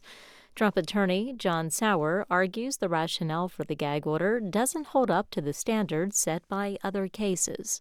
Gag order in this case installs a single federal district judge as a filter for core political speech between a leading presidential candidate and virtually every American voter in the United States at the very height of a presidential campaign. Judges are debating how to craft a gag order that doesn't infringe on Trump's free speech rights or prevent him from defending himself on the campaign trail. This is NPR. This is 90.9 WBUR. I'm Lisa Mullins. In the midst of the crisis with the state's overcapacity family shelter system, homeless shelters for adults in Massachusetts are also full or overflowing, according to shelter providers. As WBUR's Lynn Joliker tells us, they're calling for action from the state. Shelter operators and advocates sent a letter to Governor Maura Healey calling for the state to open large overflow shelters to serve young people, adults, and families. Joyce Tavon of the Massachusetts Housing and Shelter Alliance says many adult shelters filled earlier than normal this fall, with higher numbers than usual. We are calling for a winter plan this year like never before that will really provide some kind of emergency shelter response for all vulnerable people. Are there military bases large sites that could be used. State officials haven't said whether they'll open such sites. The State Department of Transportation announced today it's setting up shelter space for 25 families. For 90.9 WBUR, I'm Lynn Joliker. A new child care center in Mattapan with a unique business model is now open. Kitty's Corner will take care of 19 children whose parents work outside of standard business hours. The daycare is supported by grants from the City of Boston and Boston Medical Center. Congresswoman Ayanna Pressley attended Kitty's Corner ribbon cutting earlier today. Our families need the peace of mind that while they're working, regardless of when their shift starts, that their child is in a safe and nurturing environment, one that is filled with love. And I'm so proud today to show that we can make care accessible. We can care for our workers that have made this profession their life's work. The facility serves families in Mattapan, Roxbury, and Dorchester. President Biden and First Lady Jill Biden are planning to spend Thanksgiving on Nantucket again. The Bidens have spent most Thanksgiving holidays on the island since 1975. The White House says the couple will arrive on Nantucket tomorrow and will stay until Sunday. The forecast is coming up. We're funded by you, our listeners, and by Mass General Brigham Health Plan, integrated with one of the world's leading healthcare systems and offering innovative plans, a broad network of doctors, and options for individuals, families, and retirees. Mass General Brigham Health Plan is focused on you and those important to you every day. MassGeneralBrighamHealthPlan.org. Get out the woolies tonight. It's likely to fall to the low 20s. Tomorrow around 40 once again, with clouds collecting through the day. Wednesday should be rainy, windy, a little bit warmer, should break 50 degrees. Could see the sunshine again on the holiday Thursday. This is WBUR. It's 5:35.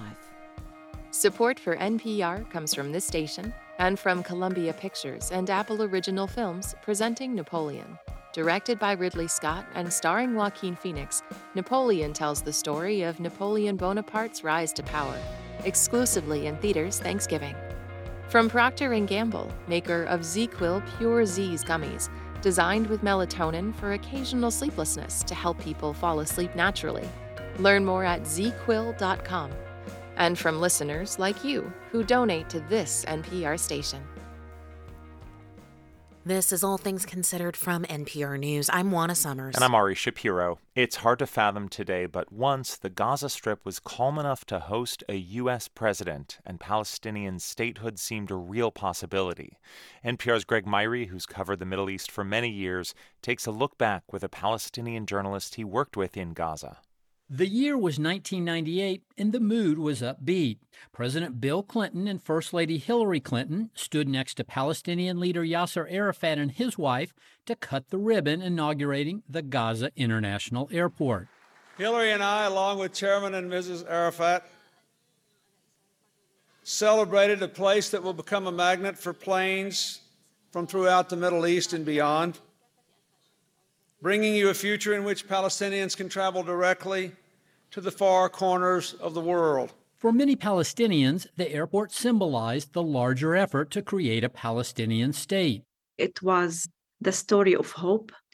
Many people were optimistic. Palestinian journalist Takrid Al-Khodari remembers this time well. My father and his friends, they were from the business community. When they visited the airport, and then my father came to our house, and this is the first time I see my father. He's like, Tahrid, it will happen. A Palestinian state is gonna happen. Now I believe it. I traveled from Jerusalem to Gaza on dozens of reporting trips in the years that followed. Al-Khodari knew most everyone there and was my guide. She now lives in Amsterdam with her 2 kids, ages 11 and 10, and that's where I reached her. Remember those days, Greg, we used to go together. You used to come from Erez checkpoint. We drive together. The Erez checkpoint. That's the border crossing with Israel. It's the way I went to Gaza and the way Palestinians came out in a bizarre rush hour scene that began at precisely 3 a.m. Tens of thousands of Palestinian workers were allowed into Israel, but they had to pass stringent Israeli security checks as part of a commute that could last 3 hours or more. At the stroke of 3, the crossing opened, and nighttime stillness turned into rush hour madness, reflecting the fraught nature of Israeli-Palestinian relations, even when they were cooperating. A big part of the story back then was the rise of Hamas. Many Hamas leaders were killed by Israeli airstrikes over the years, yet they were shockingly casual about security. Al-Qudri would call them up, and then we'd go knock on their front door. We used to sit and have coffee or tea and chat, trying to understand their point of view. Their view was essentially that Israel should not exist, and they talked about it openly. In 2005, it seemed Gaza might calm down at least a bit when Israel withdrew its troops from the territory. At that time, Al-Qudri was leaving for a year at Harvard in the Nieman Fellowship Program for Journalists. It was a dramatic change from the confines of Gaza. You are exposed to all this freedom of movement and universal values and all of that you learn in American schools. And this is what you like so much. And you get the stimulation, and it's just so powerful. Yet when she came back the following year, Gaza was again in turmoil. The Rafah border crossing between Egypt and Gaza was closed. Al-Qudri was stuck on the Egyptian side, unable to return home to Gaza for 39 days. It was horrible just to wait. The idea of waiting and hoping that the next day is going to open, it was awful. During her time away, something else happened. The Palestinians held an election, and Hamas won. It was instantly clear this would have serious consequences. Shortly after the election, I spoke with NPR's Terry Gross on the program Fresh Air. What has the reaction been in Israel? Israel is denying that they have such a plan to force the ouster of the Hamas government, but they're certainly thinking about and talking about a lot of things to make life very tough. Life in Gaza has been very tough since then. Israel and Hamas have fought every few years, including heavy battles in 2009. It was scary because I also thought I will lose my life. During Israeli airstrikes near her apartment, she huddled under a table and made promises to herself. I will share with you one that is going to Paris, to go to Paris and to enjoy life. She did, and then she moved to Amsterdam in 2010. But her family is still in Gaza today, and she worries about them constantly. I haven't left Gaza because all my family is in Gaza, all my friends. I just learned that my music teacher during my elementary school was killed.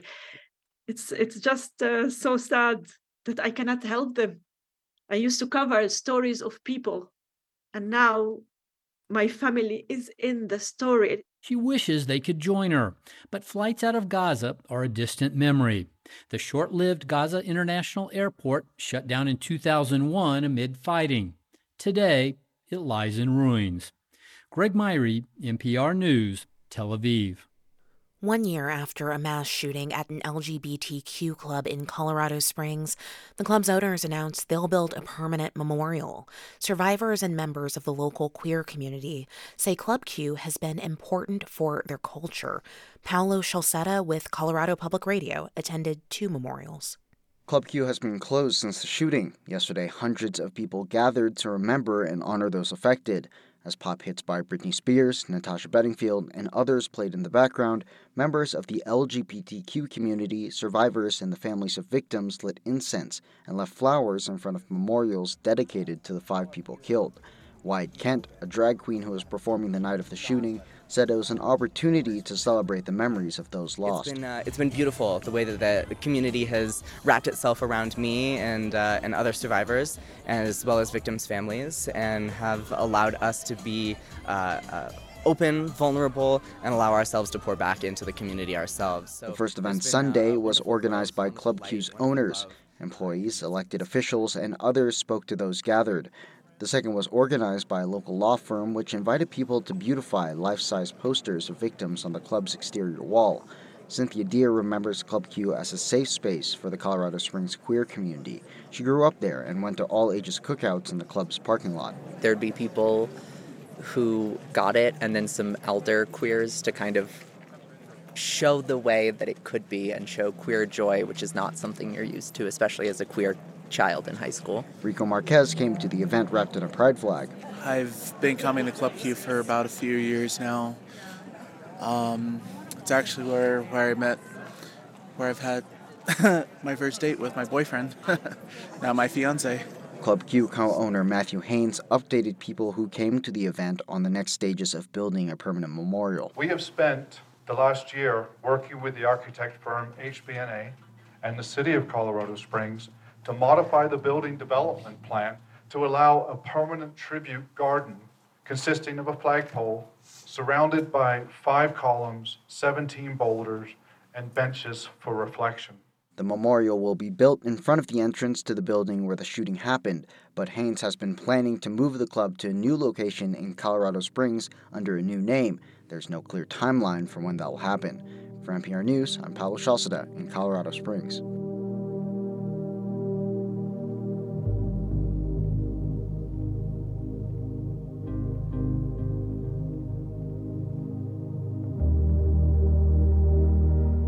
Thank you for listening to All Things Considered from NPR News. Food and drinks that are really salty can be appealing one day and off-putting the next. Now, scientists think they know why. NPR's John Hamilton reports on a study that found 2 separate brain circuits that influence our taste for salt. Our relationship with salt is complicated. Yuki Oka, a scientist at Caltech, says sodas, sports drinks, and even tap water all contain a little salt, also known as sodium chloride. You enjoy low sodium water, but if you imagine very high concentration of sodium like ocean water, you really hate it. Unless your body is really low on salt. That's pretty rare in people these days, but Oka says experiments with animals show that when salt levels plummet, the tolerance for salty water goes up. If your body needs sodium, then animals immediately start liking ocean water. They crave sodium, and they can tolerate it in high concentrations they would normally avoid. Oka wanted to know how this system works in the brain, so he and a team of scientists studied mice. They showed that one set of neurons toward the back of the brain regulates the craving for salt. If you stimulate these neurons, then animals run to sodium source and then start eating. Another group of neurons toward the front of the brain normally sets an upper limit on salt tolerance. But when salt levels get low enough, Oka says, these neurons get switched off. This means that the sodium craving and the sodium tolerance are controlled by completely different types of neurons. The finding, which appears in the journal Cell, is part of a growing field of study called interoception. It deals with internal sensations like hunger and pain. Stephen Lieberlis, a cell biologist at Harvard Medical School, says scientists already know a lot about how the brain deals with sensory information coming from the eyes, ears, nose, and skin. The brain also receives tons of sensory information from the body, from the heart, the lungs, the stomach, the intestine, and how these work has remained more mysterious. The new study suggests that brain cells involved in salt tolerance are controlled by hormone-like substances called prostaglandins. These substances, which circulate in the bloodstream, are best known for their role in causing inflammation, fever, and pain. Lieberlis says it now appears that prostaglandins also play a role in salt tolerance. So the question is, how is the same chemical, the same prostaglandin molecule, reused across biological systems in different contexts? Answering that question might make it possible to develop a prostaglandin drug to discourage salt overconsumption. Nirupa Chaudhry of the University of Miami says we tend to eat too much salt because evolution prepared our bodies for a world in which salt is scarce. Wars were fought over salt just a few centuries ago. So we think of sodium chloride, table salt, as so plentiful in our diet and in our environment, but it wasn't always. Chaudhry says too much salt can lead to high blood pressure and heart disease. Salt ingestion is a major issue. Calorie ingestion is a major issue. So it becomes really critical to understand how all of these different systems work. She says understanding how the brain processes saltiness could help food companies develop a palatable salt substitute. At least one previous effort failed badly. It tasted really foul, so people didn't want to use it. Chaudhry says finding a better option may require more research on not only how the brain monitors salt intake, but how it interacts with our taste buds. John Hamilton, NPR News.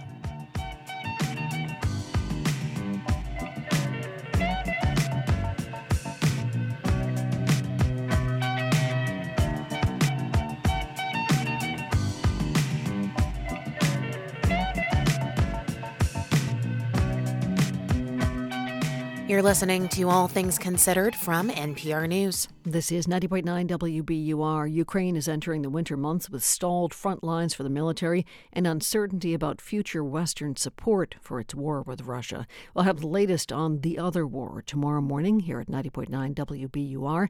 Listen again when you wake up. It's a busy sports night for locals. The 11-2 Celtics will try to improve their best in the league record. They'll be in Charlotte to take on the Hornets. The Bruins are also the best in the league. They'll be in Tampa to take on the Lightning. Both games start up at 7 o'clock tonight.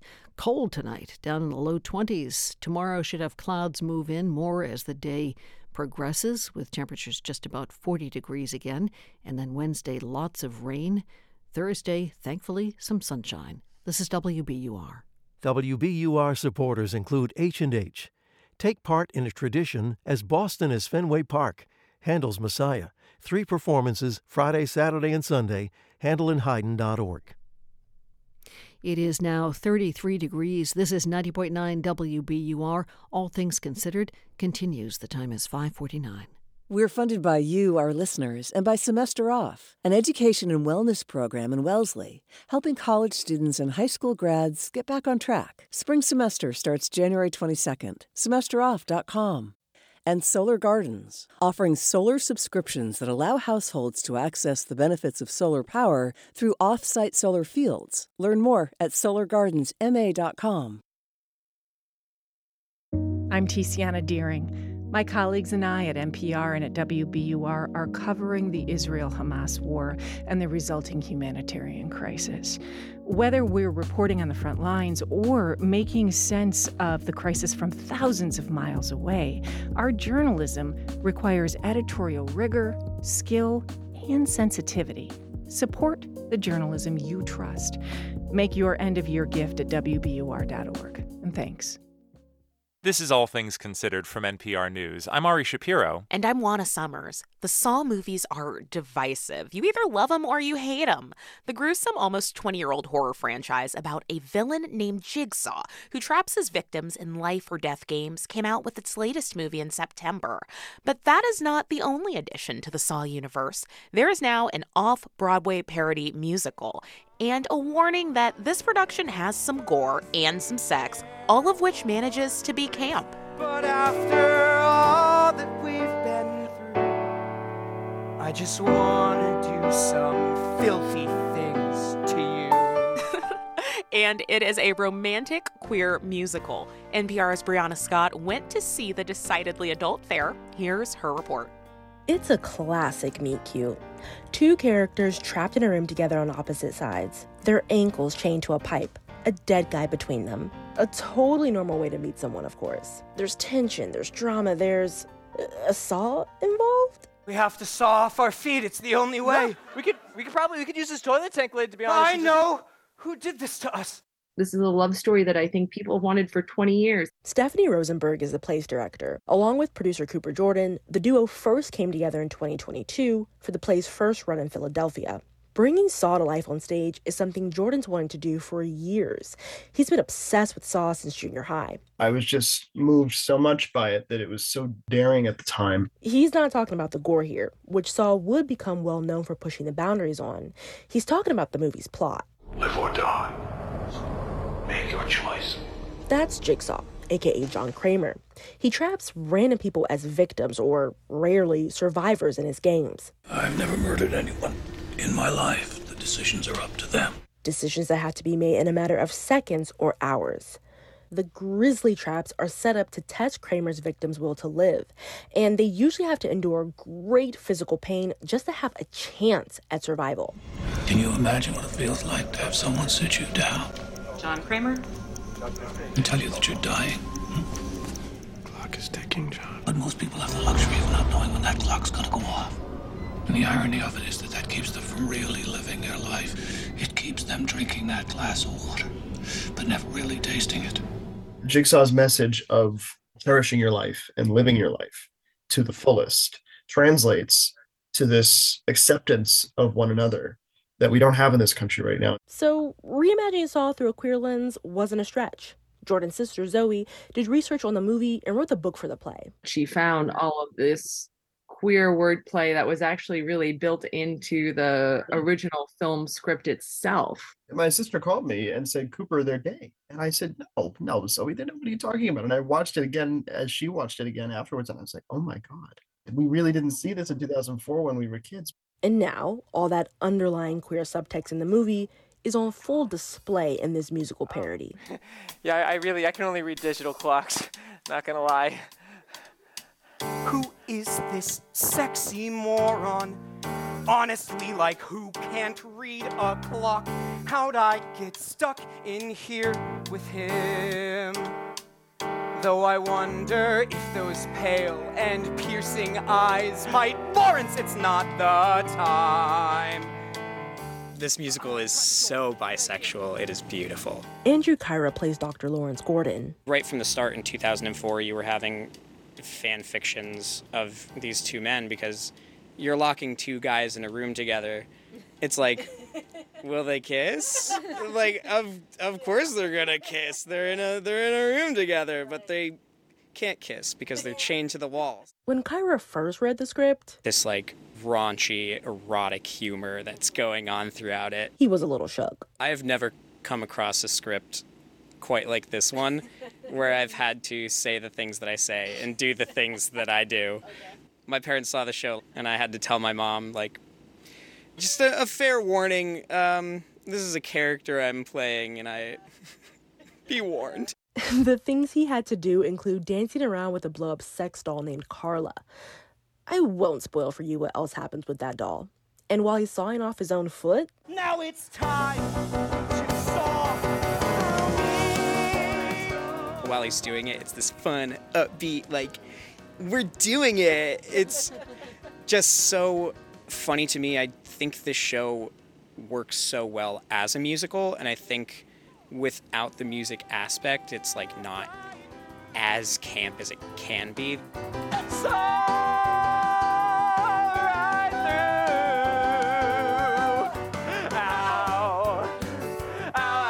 It's a raunchy, campy musical, and it's a balancing act for the actors, hitting that sweet spot of being funny, but also sincere.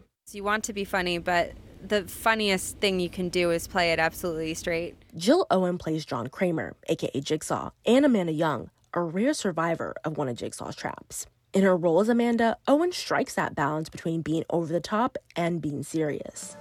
They put me in a box. They said to make your choice. And now I've made it through. I'm gonna choose to use my voice.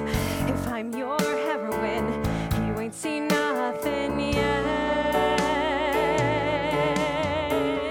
He wants them to fight for the life that they want and stop lying to themselves. And so that's something that I use to kind of get the character going.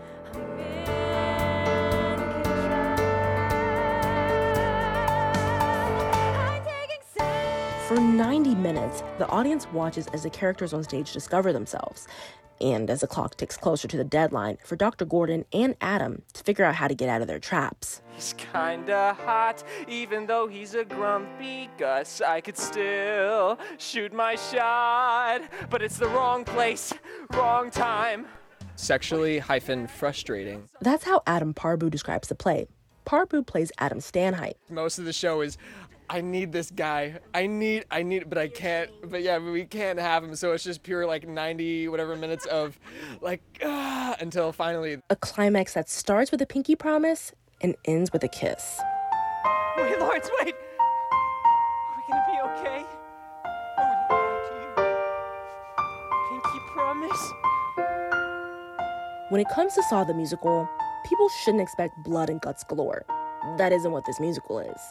What audiences can expect is an unapologetically queer and campy comedy that has a deeper underlying message, rather than live or die, make your choice. That's my Jigsaw impression. Director Stephanie Rosenberg says this play is about living your truth. We are a place to come to be a haven, to laugh with your loved one and hold their hand regardless of who they are. Live the life you love. I said everybody! That's the honest truth. If you don't die, you'll be glad you're alive. And then you'll get to live the life you love. life you love. From NPR, I'm Brianna Scott.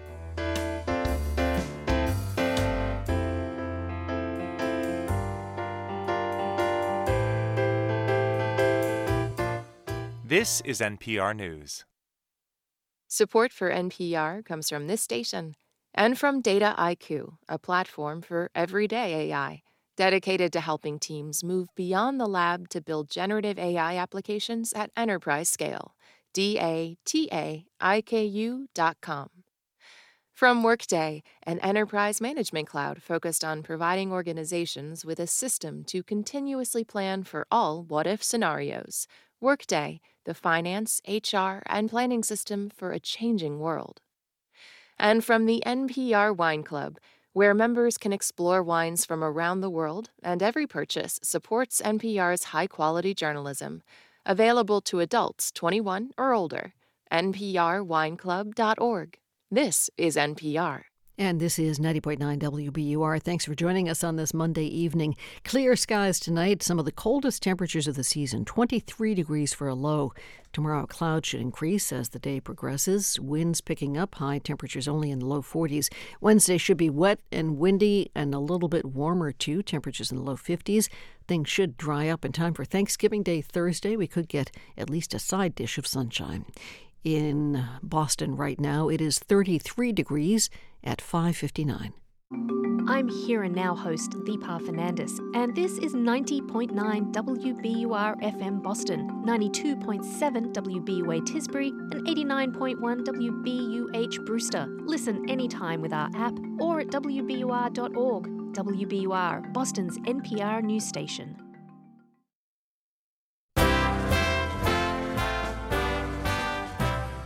The Voting Rights Act is likely to head to the U.S. Supreme Court for another showdown after a federal appeals court today issued a significant ruling on who can sue under the act. Today is Monday, November 20th, and this is WBUR's All Things Considered. I'm Lisa Mullins. Also ahead, after weeks apart, a mother in Gaza is reunited with her infant twins as they're evacuated for care in Egypt. An ultra-conservative economist known for his temper and eccentricities has become the president of Argentina, to the surprise of few. The economic situation has been so bad for so long, and both the left and the right political establishment haven't been able to fix the situation. These stories and the forecast are coming up. It's 6:01.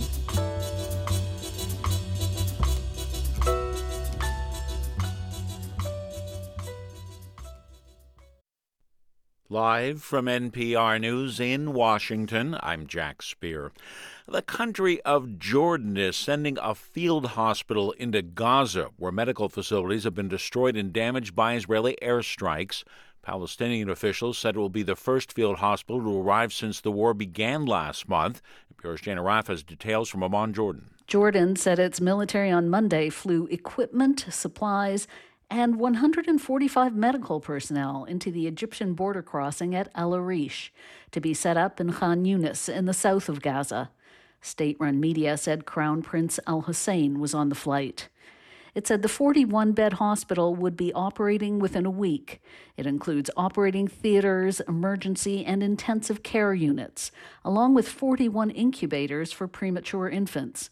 The hospital will also be able to do reconstructive facial surgery for wounded patients. Jana Raff, NPR News, Amman, Jordan. Defense Secretary Lloyd Austin has traveled to Ukraine. Austin's visit to the war-torn country, even as the U.S. and international resources are being stretched by new global risks, including Israel's war against Hamas. Austin traveled by train to meet with Ukrainian President Volodymyr Zelensky, and he praised Ukraine's progress in its effort to stem Russia's invasion. Since my previous visit to Kyiv in April 2022, Ukraine has continued to fight back against Russian aggression. And you have reclaimed more than half of the territory that Putin's forces once occupied. Ukraine's defense minister, meanwhile, announced the U.S. intends to send another $100 million in weapons to Ukraine. Around 700 employees at OpenAI are threatening to quit. It follows a shakeup in leadership there. They're demanding the board resign after CEO Sam Altman was fired and fellow executive Greg Brockman walked out in protest. Microsoft picked up both executives. NPR's Derek Kerr has more. The move comes after OpenAI's board fired company CEO Sam Altman last week. More than 2/3 of the company's employees have written a letter saying Altman needs to be reinstated, and the whole board has to go. Otherwise, they'll walk. They say the board's firing of Altman jeopardized the mission of the company. OpenAI is the leader of the generative AI field. It makes the popular ChatGPT program. Altman has been the face of this burgeoning technology. Under his leadership, the company went from a nonprofit research lab to a lucrative corporation. Derek Kerr, NPR News. This year's White House Christmas tree arrived in a wagon adorned with wreaths and red bows today. A military band greeting the wagon pulled by 2 Clydesdale horses. They were welcomed by First Lady Jill Biden. The 18.5-foot-high Fraser fir from North Carolina will be displayed in the Blue Room of the White House. Stocks gained ground to start the trading week. The Dow was up more than 200 points. You're listening to NPR. This is 90.9 WBUR. I'm Lisa Mullins. Massachusetts State Police are forming a new unit to fight hate crimes. As WBUR's Walter Wuthman reports, the initiative comes amidst a significant uptick in hate speech and hate crimes in the state. State data show reports of hate crimes were up 8% last year. That's the highest level since 2002. The state police are forming a new hate crimes awareness and response team to better respond to hate speech and violence. Governor Maura Healey says her administration is also giving out $500,000 in grants for programming in schools. My focus right now is on addressing the now in what is, and what is the most unfortunate escalation that we have seen of hate incidents and conduct in this state and around this country. The Anti-Defamation League says reports of anti-Semitism and Islamophobia are rising amidst the Israel-Hamas war. For 90.9 WBUR, I'm Walter Wuthman. Homeless shelters for adults in Massachusetts are on the brink of a crisis. Advocates say there are more people who need beds in Boston shelters than there are beds, 20% more. And that's before the coldest weather even hits. Jerry Thomas of the Boston Public Health Commission says the agency's mission is to take in everyone who comes to its 2 shelters, but that's tough. If someone shows up, we do not turn them away. But we also don't want, this town's police dropping people off here or there, which does happen because those towns aren't taking, this isn't a very nice way to put it, not really taking care of their people. Homeless advocates say there's also been a sharp rise around the state in people sleeping outside. The New Hampshire primary is just 9 weeks away, and Republican candidate Nikki Haley is urging Granite State voters to back her bid for the presidential nomination. Today in New Hampshire, the former UN ambassador under Donald Trump said Trump is no longer suited to lead the country. WBUR's Anthony Brooks has more. Nikki Haley has climbed into second place, but is still far behind Trump, according to recent polls. Haley has been threading a needle, appealing to moderates while trying not to alienate hardcore supporters of the former president, a sometimes difficult dance. As she campaigned in Hooksett on Monday, Haley repeated her line that Trump was the right president at the right time. But the reality is, chaos follows him. And when we've got an economy out of control and we've got wars around the world, we can't afford any more chaos. Trump, who faces 91 criminal charges across multiple cases, says if reelected, he'd weaponize the Justice Department to go after his political opponents. For 90.9 WBUR, I'm Anthony Brooks in Manchester, New Hampshire. Political strategist John Walsh has died. Walsh died of stomach cancer earlier today. He helped steer Deval Patrick's campaign to win the governorship in 2006. Patrick became the first black governor in the state. John Walsh also served as the state's Democratic Party chair. He was 65 years old. In the forecast, Mundell up tonight. It's likely to fall to the low 20s. Tomorrow around 40 again. Clouds collecting during the day. Wednesday, rainy, windy, a little bit warmer, should break 50. Partly sunny skies right now for Thanksgiving Day. This is WBUR at 6:07. WBUR supporters include the Langloth Foundation, supporting justice, equity, and opportunity for all people to foster and sustain safe and healthy communities. Learn more at langloth.org. This is All Things Considered from NPR News. I'm Ari Shapiro. And I'm Juana Summers. It's one thing to have laws and another to enforce them. Today, a federal appeals court struck down a key path for enforcing the Voting Rights Act. The dispute has to do with who has the right to sue in order to enforce protections in that landmark law. In the end, this lawsuit could end up making it harder to fight racial discrimination in voting. NPR's Hansila Wang has been tracking this case. Hi. Hi, Juana. Okay, get us up to speed here. In the past, how has the Voting Rights Act been enforced? Well, there's been two ways of enforcing protections for people of color under Section 2 of the Voting Rights Act. Either the Justice Department can sue on behalf of the federal government, or private individuals and groups who do not represent the government can sue. Okay, and is one way more common than the other way? Yes, the majority of cases are brought by individuals and groups, not the Justice Department. And that's what happened in this redistricting lawsuit out of Arkansas that this appeals court panel ruled on today. Groups representing black voters in Arkansas sued. They challenged Arkansas' state legislative map and argued it was drawn in a way that dilutes the collective voting power of black voters in the state. And a lower court judge said these groups have a strong case, but the judge ultimately threw out the case because the judge said these groups do not have a right to sue. And why is that? Why did the judge say that? Well, this judge is U.S. District Judge Lee Rudofsky, was appointed by former President Donald Trump. And Rudofsky said the actual words of Section 2 of the Voting Rights Act do not explicitly say that private individuals can bring lawsuits, and that only the head of the Justice Department, the U.S. Attorney General, who's named in the law, can sue. And, what's remarkable is that until this case, no judges have used this argument to dismiss voting rights cases. And back in 1982, when Congress amended the Voting Rights Act, there were reports from House and Senate committees that said private individuals have the right to sue. And legal scholars I've talked to say this has never been a real question before. Okay, help us understand the implications here. How could all of this make it harder to fight racial discrimination in voting? If private individuals and groups are not allowed to sue, that means it'll be up to only the Justice Department to enforce Section 2 of the Voting Rights Act. And a change in presidential administration could change the level of priority for these types of cases. And, I think we have to remember that Section 2 is one of the few remaining sections of the Voting Rights Act that have survived after a decade of Supreme Court rulings that have weakened other key parts of this landmark law. That's right. And this ruling out today, it's from a federal appeals court. But I would have to imagine this will not be the final word on this question, right? It likely won't be. I'm watching to see if attorneys ask the full Eighth Circuit, all the judges, to review today's ruling. And, of course, it's likely that whatever the full Eighth Circuit rules on gets kicked up to the Supreme Court. And, it's really important to also point out that one particular Supreme Court justice a couple years ago mentioned this issue in a paragraph that was tacked onto a major ruling. This is Justice Neil Gorsuch. And many court watchers saw it as a signal that Gorsuch is interested in having the Supreme Court weigh in on this issue. NPR's Hansila Wang, thank you. You're very welcome, Juana. Argentina has one of the highest inflation rates in the world, and expectations are high among Argentinians that their new president-elect will bring rates down.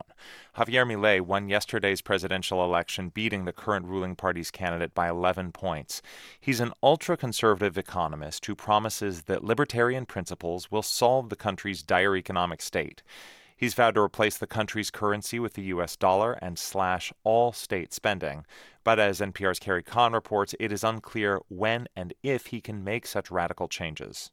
Javier Milei got little rest after celebrating his landslide victory last night. Early this morning, he was on local radio. Los tres derechos no negociables, bajo ningún punto de vista, es el derecho a la vida, a la libertad y a la propiedad. The three rights that are under no circumstances negotiable are the right to life, liberty, and private property, told the local host.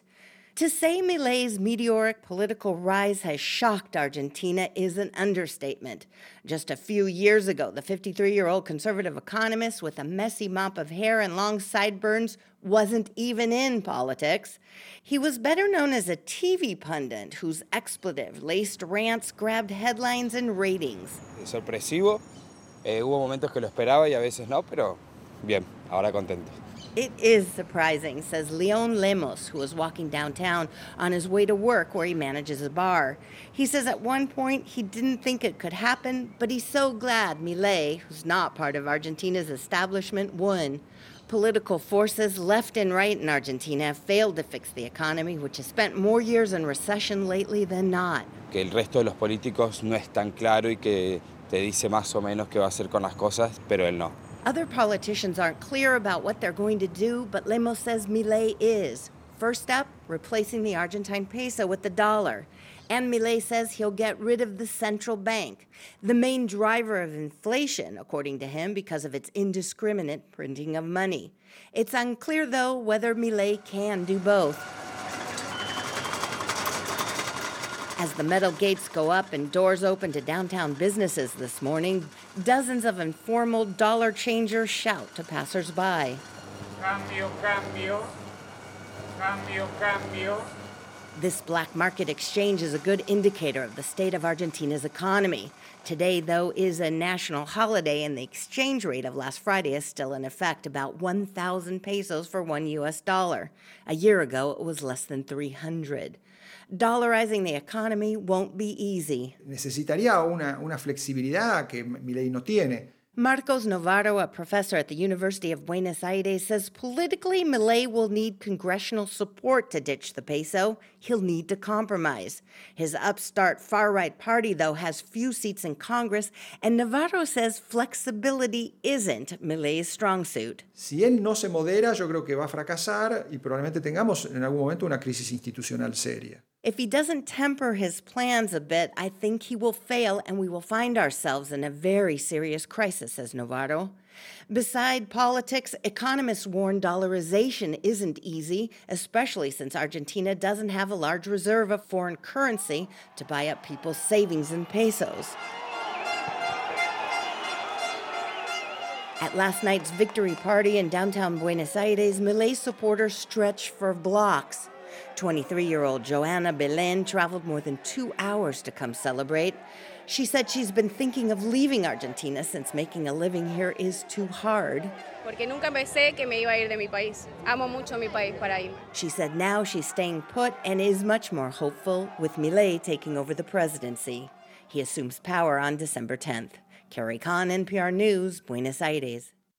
It's the most wonderful time of the year. Yeah, family, food, and holidays. But really, I'm talking about the moment NPR launches our annual Books We Love guide. Whether you are adding to your own to-be-read stack or looking for gifts to give, we have more than 350 book recommendations.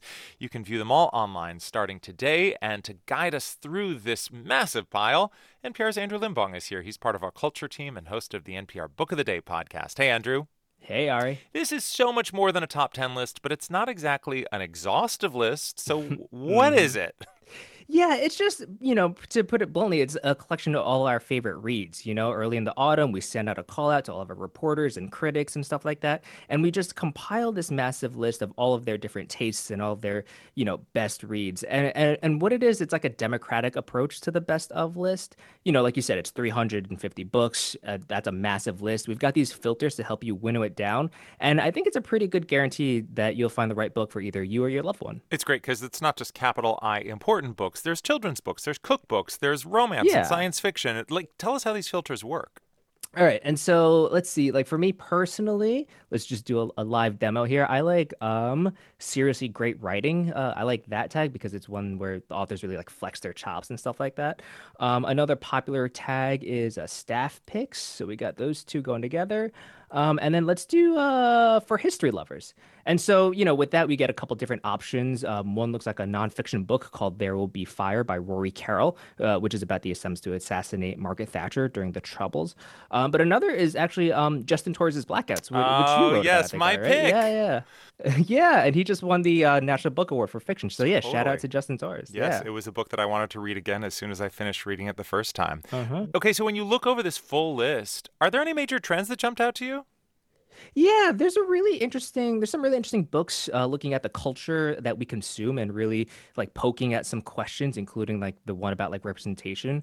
So there's a book called Broadway Bodies by Ryan Donovan, which is an examination of, literally the types of body shapes and sizes and abilities that get cast in theater. The other one I want to shout out was recommended by Pop Culture Happy Hour co-host Glenn Weldon. It's called Hi Honey, I'm Homo by Matt Baum. And it uses the TV sitcom to examine current day queer politics and history. What about books on the kids list? Yeah, there's two I want to shout out here. One being Big by Vashti Harrison. It's this beautifully illustrated book about size and acceptance. And there's another really fun one titled Mexikid. It's a graphic novel by Pedro Martin. It's about a Mexican-American boy who goes on like this family road trip to Mexico to pick up his grandfather. And, as adults, we can point to it being like, oh, it's a tender look at family and immigration and roots and all that. But, there's enough like potty humor for kids to really get into it. That's NPR's Andrew Limbong, just scratching the surface of books we love. You can explore the whole list at npr.org. Thanks, Andrew. Thanks, Ari.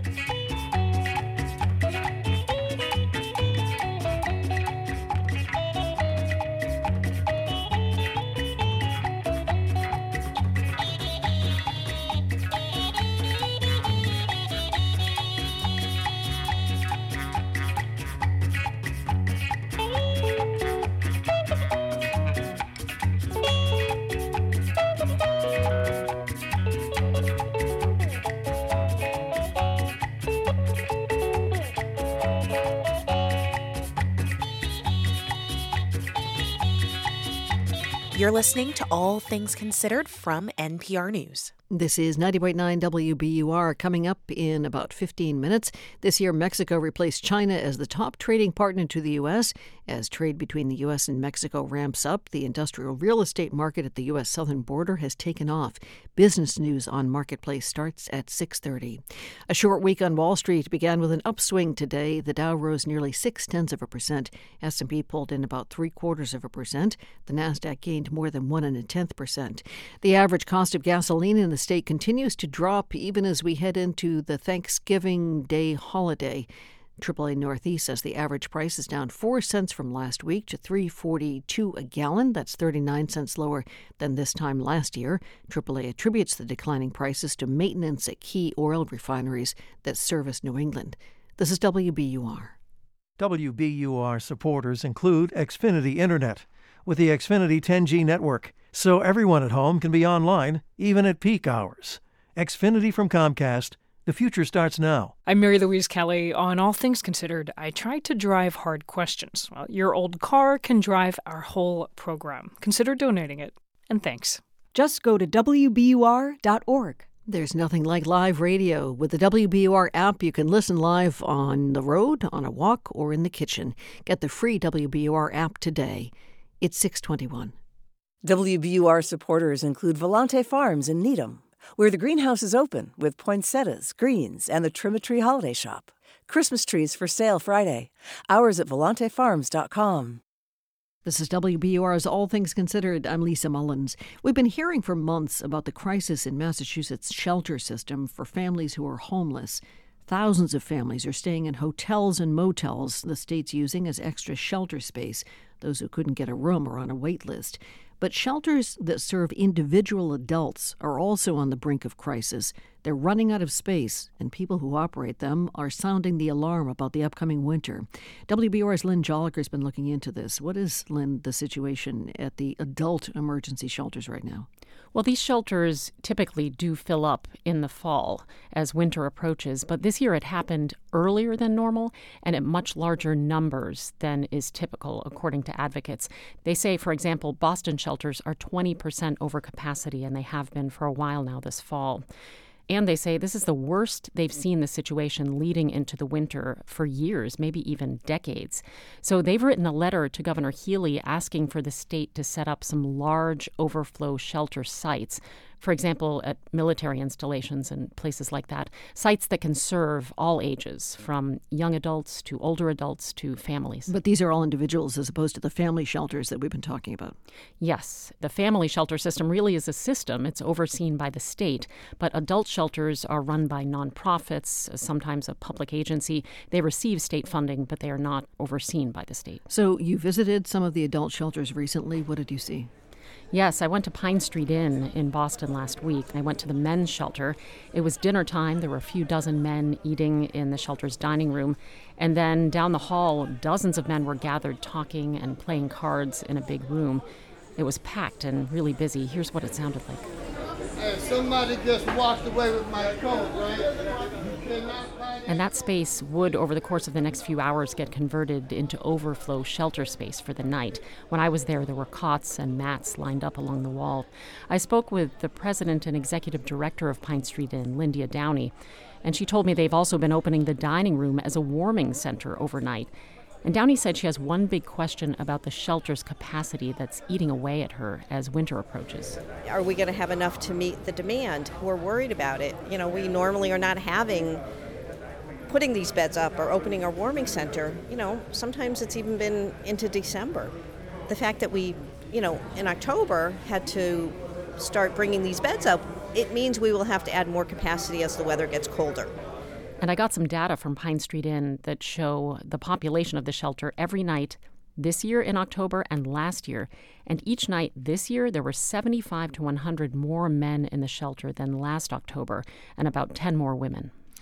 And were you able to speak to any of those guests at the Pine Street Inn? Yes, one of them I spoke to is Charles Christian. He's 38 years old. He grew up in Haverhill, and he worked for the last few years as a machine operator in Central Mass.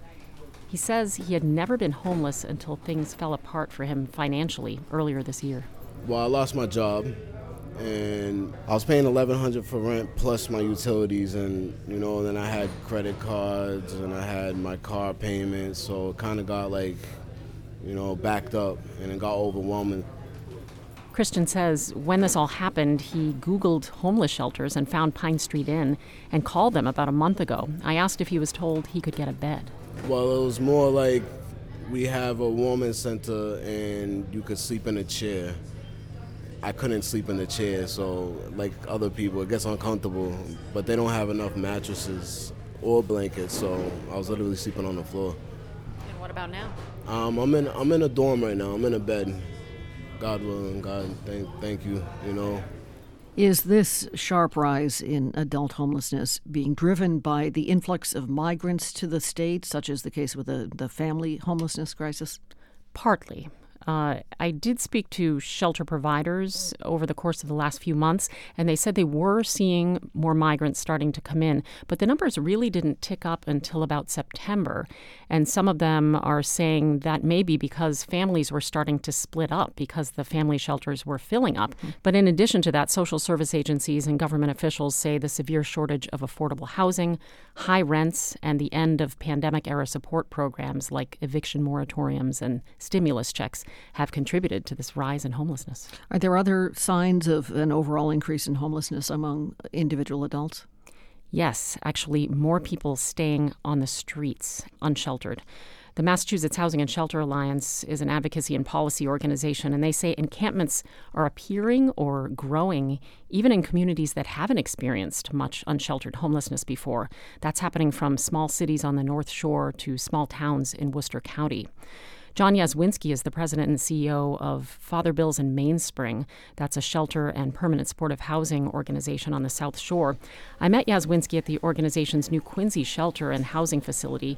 That place is overflowing, and this is happening as they're trying to bring more people indoors. What we've seen is a 40% increase of unsheltered homeless people sleeping outside in our region in Quincy, Weymouth, Brockton, Plymouth, Wareham.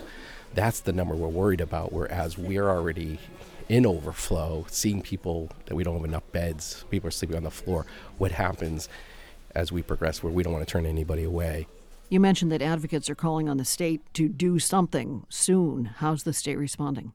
Well, the state's Executive Office of Housing and Livable Communities tells me that just over 600 additional beds for winter are either already online or will be coming online in the next several weeks.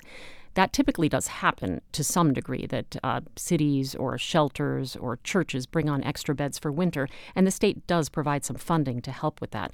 The governor's office and the Office of Housing did not answer my questions yet as to whether the state will bring on any large overflow shelter sites, such as at a military base, to help all populations.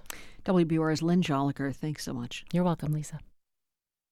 The World Health Organization says 28 premature babies have been evacuated to Egypt from Gaza. They had survived for days outside incubators in Al-Shifa Hospital in Gaza when the hospital was without power and then besieged by Israeli troops.